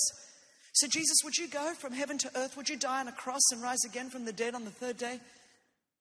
Not only for the forgiveness of my sin, but so that I can also fulfill the purpose that he left me on this planet to fulfill. So Jesus died on the cross so that you can fulfill your purpose. Wow. See, some of us, we've gone to conference after conference, church service after church service. We listen to sermon after sermon. And we keep coming back to the same old place. And Jesus goes, at what point are you going to understand I love you? I've got a plan for you. You know, someone said to me every day, Christine, you know Nick loves you. You know Nick loves you. I'd start to think there's something wrong. Because I'm like, I know. See, I know God loves me. I read his word. I'm filled with his spirit. I'm in intimate relationship with him. See, I have my spiritual disciplines not as a legalistic structure, but they keep me intimate with my Savior so that I know he loves me, so that I can do the good works that he's called me to do. It's very, very powerful. At some point, we have to go, oh, okay. At some point, I'm not going to say to my daughters, I want you to sit at my footstool and behold my glory all day. At some point, I'm going to say, get up off your rusty dusty and go and clean your room. And for some of us, and I'm not talking if this is your first or second time here, but for some of us that have been around the things of God for a long time, I think God's saying, hey, would you just remember I've got some good works for you to do? You need to just stop talking and hypothesizing and theorizing about a fantasy future and start here and now to put your plow to the ground. So rather than tell them that, you know, as students, doing a good job as a student and studying and getting good marks in school, that's a good work. And obeying your parents, that's a good work. Doing a good job at work, that's a good work. What is this work that she's talking about? As if God is saying, hey, don't forget to do some good works, as if these kids aren't doing any good works at all? Oh, boy. Start to plow where you are now. Begin to plow now. Elisha was plowing. Matthew 5:16, Lecrae talked about the glory of God today. Let your light so shine before men. Why? That they may see your good. You can put the scripture up. That may see your good works. And what? Praise your Father in heaven. Other versions would say, and glorify your Father in heaven. Church, how is God going to get some glory on this earth? Through the people of God doing the works of God that we were put on this earth to do. Not just talking about it, not just blogging about it. We all want to write a beautiful story, but nobody wants to work and live that story. We need to work. We need to work. And again, you just read scripture regarding what a good work is, and you find all the good works that God tells us to do. Again, it's ordinary stuff we do in our vocations as father, husband, mother, wife, child, employee. Yeah, you know, slaves obey your masters kind of stuff. Yeah, those are all good works. How do I know that? Because God's word says so. What is she pushing for? We need to work. My scripture, people say, what has been your scripture for life, Christine? 1 Corinthians 15:58, all my life. Be steadfast, immovable, always abounding in the work of the Lord, knowing that in the Lord, guess what? Your labor is never in vain. I'm not talking about religious works. I'm not talking about earning brownie points for God's approval. That's a given. He loves us. We are accepted in the beloved. We know that. But at some point, we need not be a generation that says, I don't want to commit. It's not. Notice how she kind of like just glosses the gospel. Yeah, we know that God loves us, but at some point we've got to commit. Oh boy. Yeah, this is, in a sense, just get that gospel out of the front of your mind. You got to get busy. Gift, that's not my love language. Whatever church God has planted you in, begin serving there. It doesn't matter if it's not your gift mix. You know what? Elisha is the only person in the Bible that only Jesus Christ, let me put it this way, only Jesus performed more recorded miracles in the Bible than Elisha. So plowing may not have been his primary gift. Miracles and prophet probably were. But on the way to being a prophet and on the way to being the only person in Scripture that has only second to Jesus in terms of recorded miracles, he was plowing. If I could help a generation wake up and start plowing on the way to destiny. If you don't plow, there is no purpose. There is no destiny. Start plowing on the way to destiny, because that's why 1 Kings was written. Weird. I mean, she's not exegeting this text at all. What she's doing is manipulating it in order to get these kids to commit to something. The plowing prepares you for what God has prepared for you. The plowing is what makes you die to yourself. The stench, the pain. You want to stand where I'm standing at 49? Oh, there's been pain. But the plowing in anonymity and obscurity is what enables me to keep going. You want to be just like me? Oh, then plow, baby, plow. You want to run an anti-trafficking organization in 10 countries? Do you know what demons you come up against? You want to speak on some of the platforms and talk about some of the subjects I talk about? You want to be just like Christine Caine, right? You think this is a walk in the park? If I didn't spend years strengthening my plowing muscles. When I was diagnosed with thyroid cancer in July last year, and I had another growth in my throat, and that's what this scar is, if you're wondering. And didn't, by the grace of God, miss a beat and kept going. I will say this to you, because Dr. Piper reminded me of this morning when he said he was 69, and I thought, I'm 49 this year. He said, life's so short. When I was lying on that bed and the cancer was just under just on my larynx, under my trachea, so the enemy went for my voice box. The last sort of conscious memory I had before I went into surgery. And in that moment, we didn't really know what that other growth was and the extent. By the grace of God, I had the best case scenario, and I know there are people in this room fighting a lot worse than that. But at that moment, we didn't know where this was all going to land. But I remember, I promise you, as I was going out and I knew everything was okay with my family, not once did I say to Jesus, gee, did I have enough quiet times? I didn't say that once. You know what I said to him in my conversation? Literally, I went, Jesus, I hope I did everything you put me on this earth to do. And then I said this, and this was my last thought that I can remember before I went under general anesthetic. When Jesus, I hope I'm bringing home with me everyone I was meant to bring home. So I'll tell you this, it's not about a clapping thing. That's not why I'm saying it. I'm saying to you, if you thought I was crazy before, I've gone to another level of craziness now, is what I'm trying to say to you all. Because when I was lying there, I actually really know what I really believe. If I'm deluded, I'm gloriously deluded. I'm truthfully deluded, I can tell you that much. But when I'm sitting there and they're about to slash my throat, and I don't know if I'm going to come out with a voice or not, all I could think about was, did I do the good works that he put me on this earth to do before the beginning of time? And am I taking as many people home with me? I did not think, gee, I wish I watched another episode of Downtown Abbey. Boy, I wonder if I preached too much. Gee, I wonder if I just sat. No way. That moment on the light of eternity, all I could think about was that there is a heaven and there is a hell and there is a job for us to do on this earth, and we get to co-labor with God. Not we have to. We get to co-work with the creator of the universe in his work of seeing a humanity restored to him. There is no greater privilege on the earth than to be given the job by God for the evangelization of planet Earth before the second coming of Jesus Christ. When you go to college next week and people say, hey, what are you going to be? A doctor, a lawyer, a scientist? What are you going to do with your life? You just need to look at them and say, hey, I am personally responsible for the evangelization of the planet before the second coming of Jesus Christ. What do you do for a living? That is the greatest job that we could have on this earth. Weird that you're pitting the two against each other. Why couldn't you do both?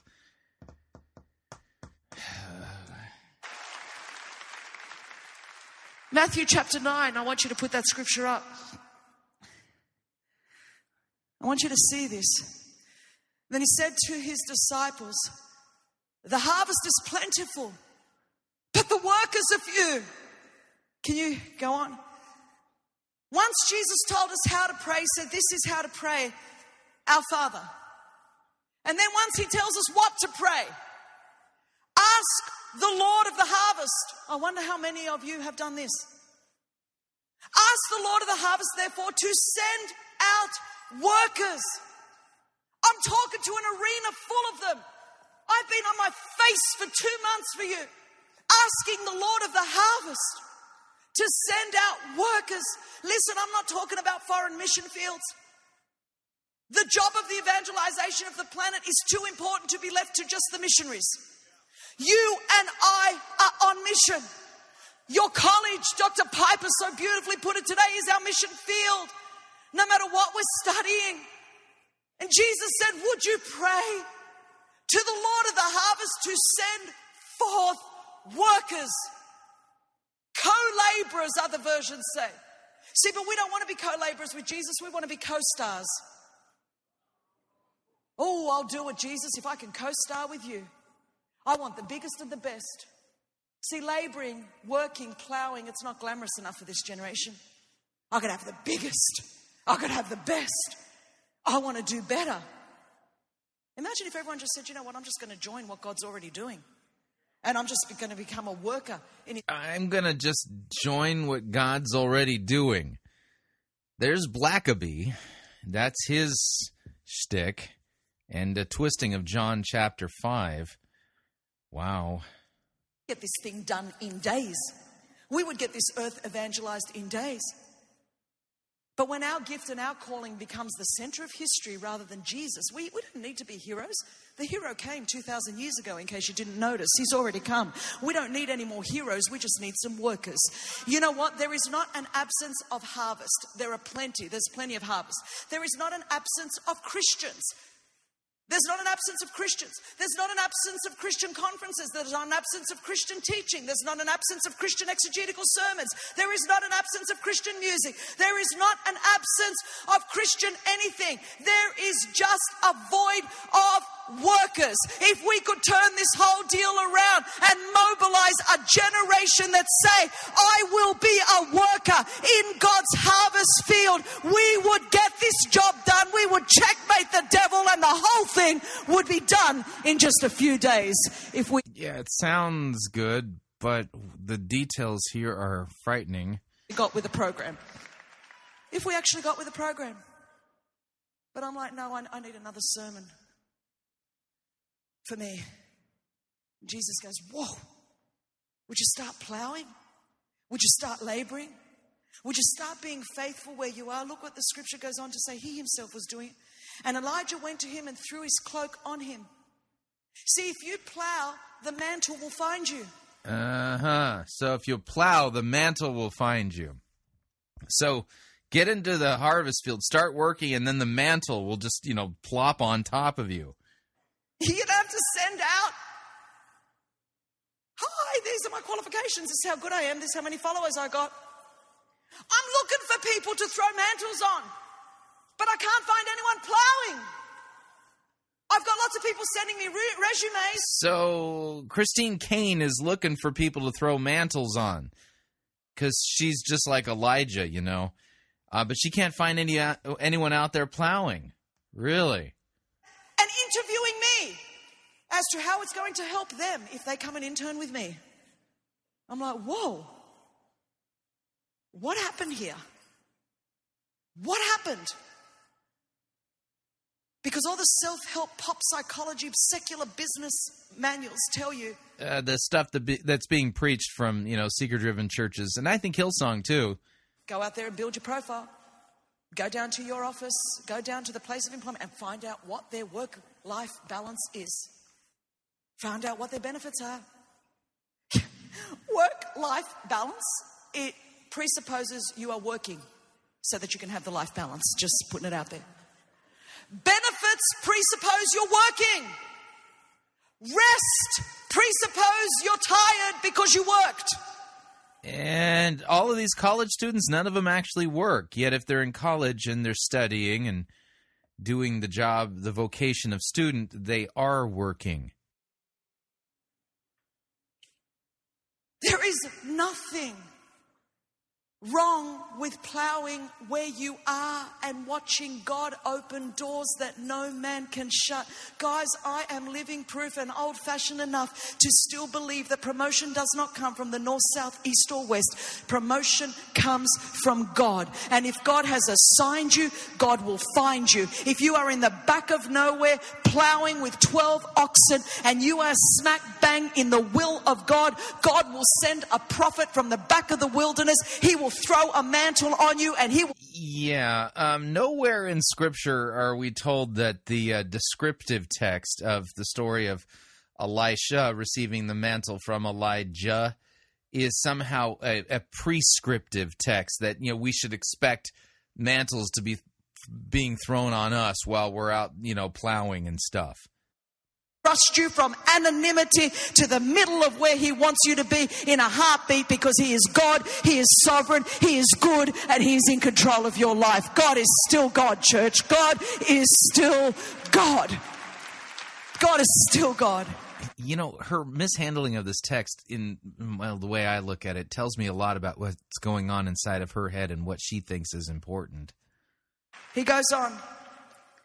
He then left his oxen and he ran after Elijah. So my point is, you've got to start plowing. You've got to start trusting that God, the mantle will find you. You don't have to chase it. Stay planted where God has you and the mantle will find you. And it's a handover, it's not a takeover. So you don't have to plan the takeover. And then what you have to do is instant obedience. He started running after him. Started running after him. He didn't think, well, what about my future? What happened? He felt the weight of that mantle. And once you've felt the pull of where you're going, you can never be satisfied staying where you've been. It reminds me of another call in the New Testament, Matthew chapter 4. I don't know if we put that up on the screen. When Jesus was walking along, as Jesus was walking beside the Sea of Galilee, he saw two brothers, Simon called Peter and his brother Andrew. They were casting a net into the lake, for they were fishermen. Scripture goes on and says, "Come follow me," Jesus said, "and I will make you fishers of men." Look at this. Next verse. And at once. Everyone say, at once. And at once. They didn't say, hang on, what's the benefit package? How's this going to build my career?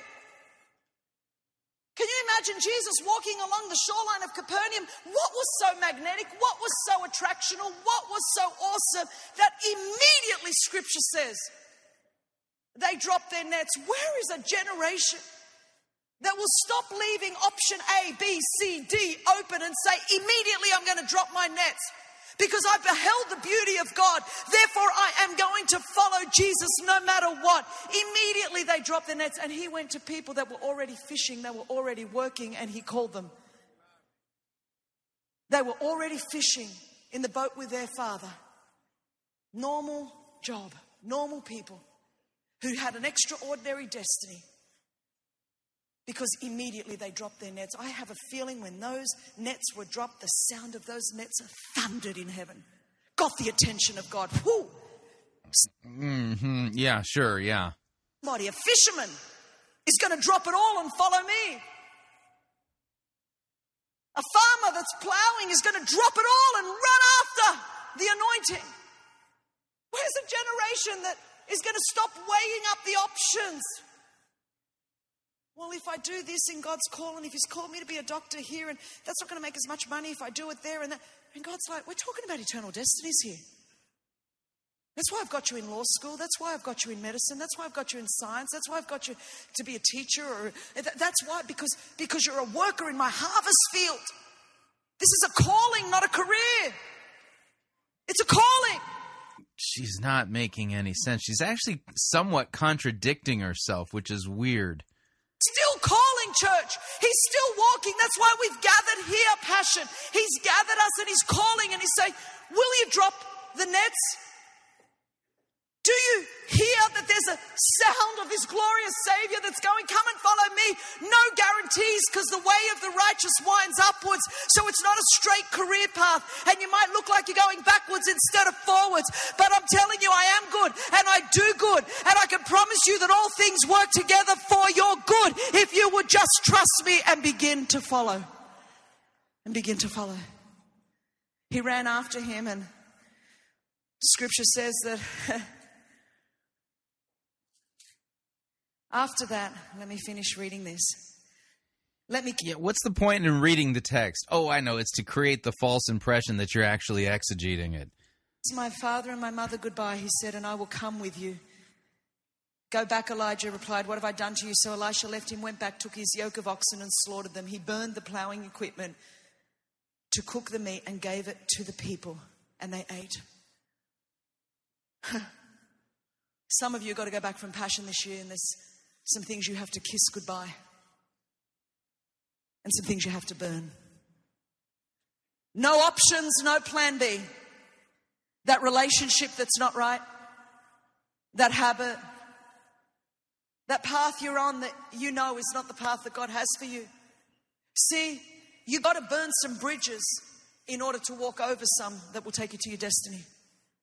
You can't stay where you are and hold on to your plows and lay a hold of the future that Jesus had for you. Really? So, have you burned your plows yet?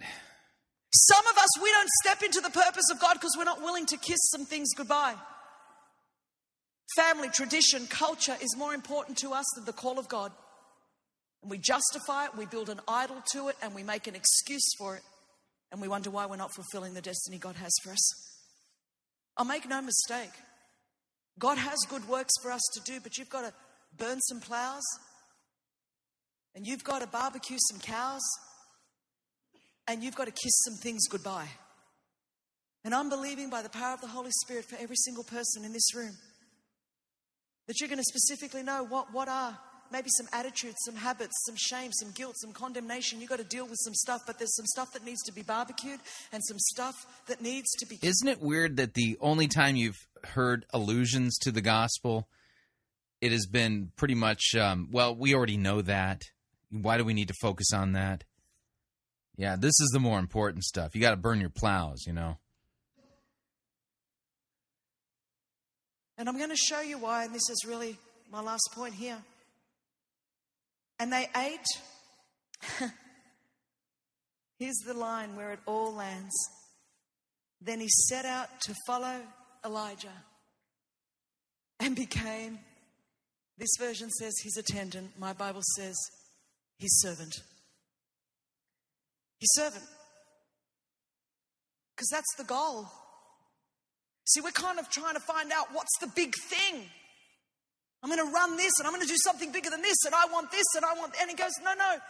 See, Elisha at this point had never read 2 Kings chapter 2 verse 9. That's what we love to preach. He's going to have a double portion of Elijah's mantle.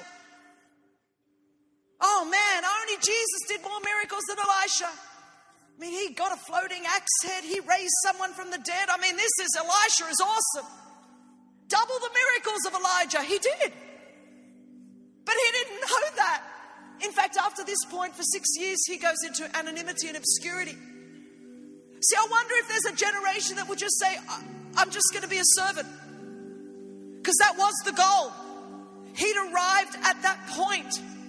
See, after that, anything else that happens, I look at my life, I don't live for those things that have happened.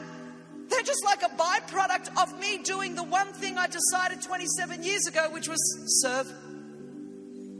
I'm a servant. I arrived at that point. I haven't anymore arrived because I'm standing here. I haven't anymore arrived because I started 821. I arrived at that moment when I burnt some plows, when I barbecued the cows, when I said, you know what? I'm turning my back. There is no plan B. There are no other options. I'm going to put my hand to the plow right here where I'm playing. Yeah, by the way, cue sappy music. Sappy music, this is designed to create the false impression that God the Holy Spirit is now descending on the audience as they are preparing to make decisions. And so the Holy Spirit is now in the room helping them make decisions. And I'm going to begin to serve. Serve. 27 years later, looks different, exactly the same principle. Serve. Jesus said, would you pray to the Lord of the harvest to send forth laborers? And we've heard a lot more about Christine Caine than we have Jesus in this lecture. I wonder when it will become enough for the Church of Jesus Christ to just be co-laborers. Pack your bags, we're going on a guilt trip. I wonder if it would be enough for us that the creator of the universe, who Genesis says he worked and he rested from his work of creating, he invites us to be co-workers with him in his work on this planet until he comes back. When that is enough for us, we'll get the job done. When we find that that is the goal, because he's our pearl of great price. He's it. Once we have him, we have it, so we'll do anything for him. That was subtle. He's our pearl of great price, so we're the ones who sell everything in order to possess Jesus? Wrong. That's the wrong way to read it. No, the church is the pearl of great price, and Christ literally gave up everything he had in order to possess that pearl. Big difference. Tells you a lot about her theology. That is the goal. But we must decide to start plowing, start working. We must decide to instantly obey and start trusting and drop everything. We must decide that we're going to start burning some stuff and burning some bridges. And then we're going to start serving Jesus. And at that point, our light will so shine before men that they shall see our good works and they will glorify our Father in heaven. For people in this room today, it's time. This is your deciding moment. I'm not talking about a salvation issue at all here. For by grace we've been saved, not works, lest any man should boast. This is not an issue of salvation. This is an issue of our assignment on the earth. As if somehow you've got to convince these kids that they've got to, embrace their assignment. As if somehow their good works are different than the works they would do in their ordinary vocation. Notice, there's not a good theology here regarding what a good work is, not a biblical one. As a result of it, what she's pushing people into, and then with the expectation, get busy work, get serving, get going, and then, and then the mantle will fall on you, and then you can be on the stage like her, kind of thing. Big problems here. Huge problems. We got a job to do. When Chris and the team wrote that song, Come Lord Jesus, my spirit, I nearly went into orbit. Because sometimes we, the church, forget. You as this generation, the Elishas, you've got to understand where we are in the church world on the kingdom calendar. Jesus came, he died, he rose again, he did it all. But then he said, hang on a minute, it's not time yet. Because he knew we're going to play a part in this. He came back, rose from the dead, filled us with his spirit and said, you got to get the job done. And you've got to get people looking to the east because I'm coming back. We don't talk much about that in the church world. Thank God Chris has written this song. So we've got a song to sing again on Sundays to remind us of where we are as the church. We don't live here cowering, defeated, just us four and no more. I'm waiting for the rapture. Hurry up, Jesus. We get up fully empowered by the Spirit of God. Start plowing where we are and say, I am going to work in this harvest field, and we shall see revival sweep this nation, revival sweep this world, and every single person that is ordained to be saved shall be saved because the workers went into the harvest. It's harvest time, church. It's harvest time. Will you be a worker?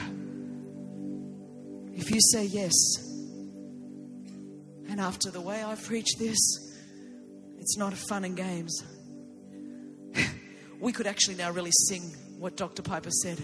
I have decided to follow Jesus. No turning back. If that's your decision, whether you're studying law, science, arts, technology, whatever it might be, but it's worker in the harvest is my identity. Profession is secondary to that, however it is, and however God blesses me and wherever God exalts me and whatever doors He opens, they are for the sake of advancing His kingdom on the earth. But I give my life. Yes, I'm saved. I've already accepted my salvation through everything Jesus did on the cross. I can do nothing to earn that. I can do nothing to save myself, but I can decide. I can't do what Jesus did, but I must do what He put me on this earth to do. And if you are willing to say, yes, I have decided I must do what He put me on this earth to do, I want you to stand to your feet wherever you are. And this is a very holy moment. It's a manipulative moment. Work of evangelizing this planet is too important to leave to the missionaries. We all have to live on mission, and probably there's no one more influential than college students to do this. This is why God's raised up this movement. This is why we must all movement. Apparently the movement is separate from the church. Behind this movement. Because the hour, time's clicking and ticking. And if we are serious, we can usher in a revival in America. If we're serious, we can usher in. We could see revival. God's waiting for... Yeah, God can't do a thing until, all you kids make a decision, Because in the harvest, if you're able, I want you to raise your hands to heaven, no matter what tradition you're from. This is for a sign of surrender to Jesus. That's what this is. And the band, you can all come up. So, Father. Done. Again, this was all about getting commitments, supposedly about, to be evangelists and, and get busy and get to work. And, we already know that Jesus died for us. Oh, boy. Yeah. And the part about don't critique your leaders and stuff like that. Yeah, there's something else. There's a subtext to this whole thing that we just heard that was frightening. Absolutely frightening. What did you think? Love to get your feedback. If you'd like to email me regarding anything you've heard on this edition or any previous editions of Fighting for the Faith, you can do so. My email address is talkback@fightingforthefaith.com, or you can subscribe on Facebook, facebook.com/Pirate Christian. Follow me on Twitter. My name there, @Pirate Christian. Till tomorrow, may God richly bless you in the grace and mercy won by Jesus Christ, vicarious death on the cross for all of your sins. Amen.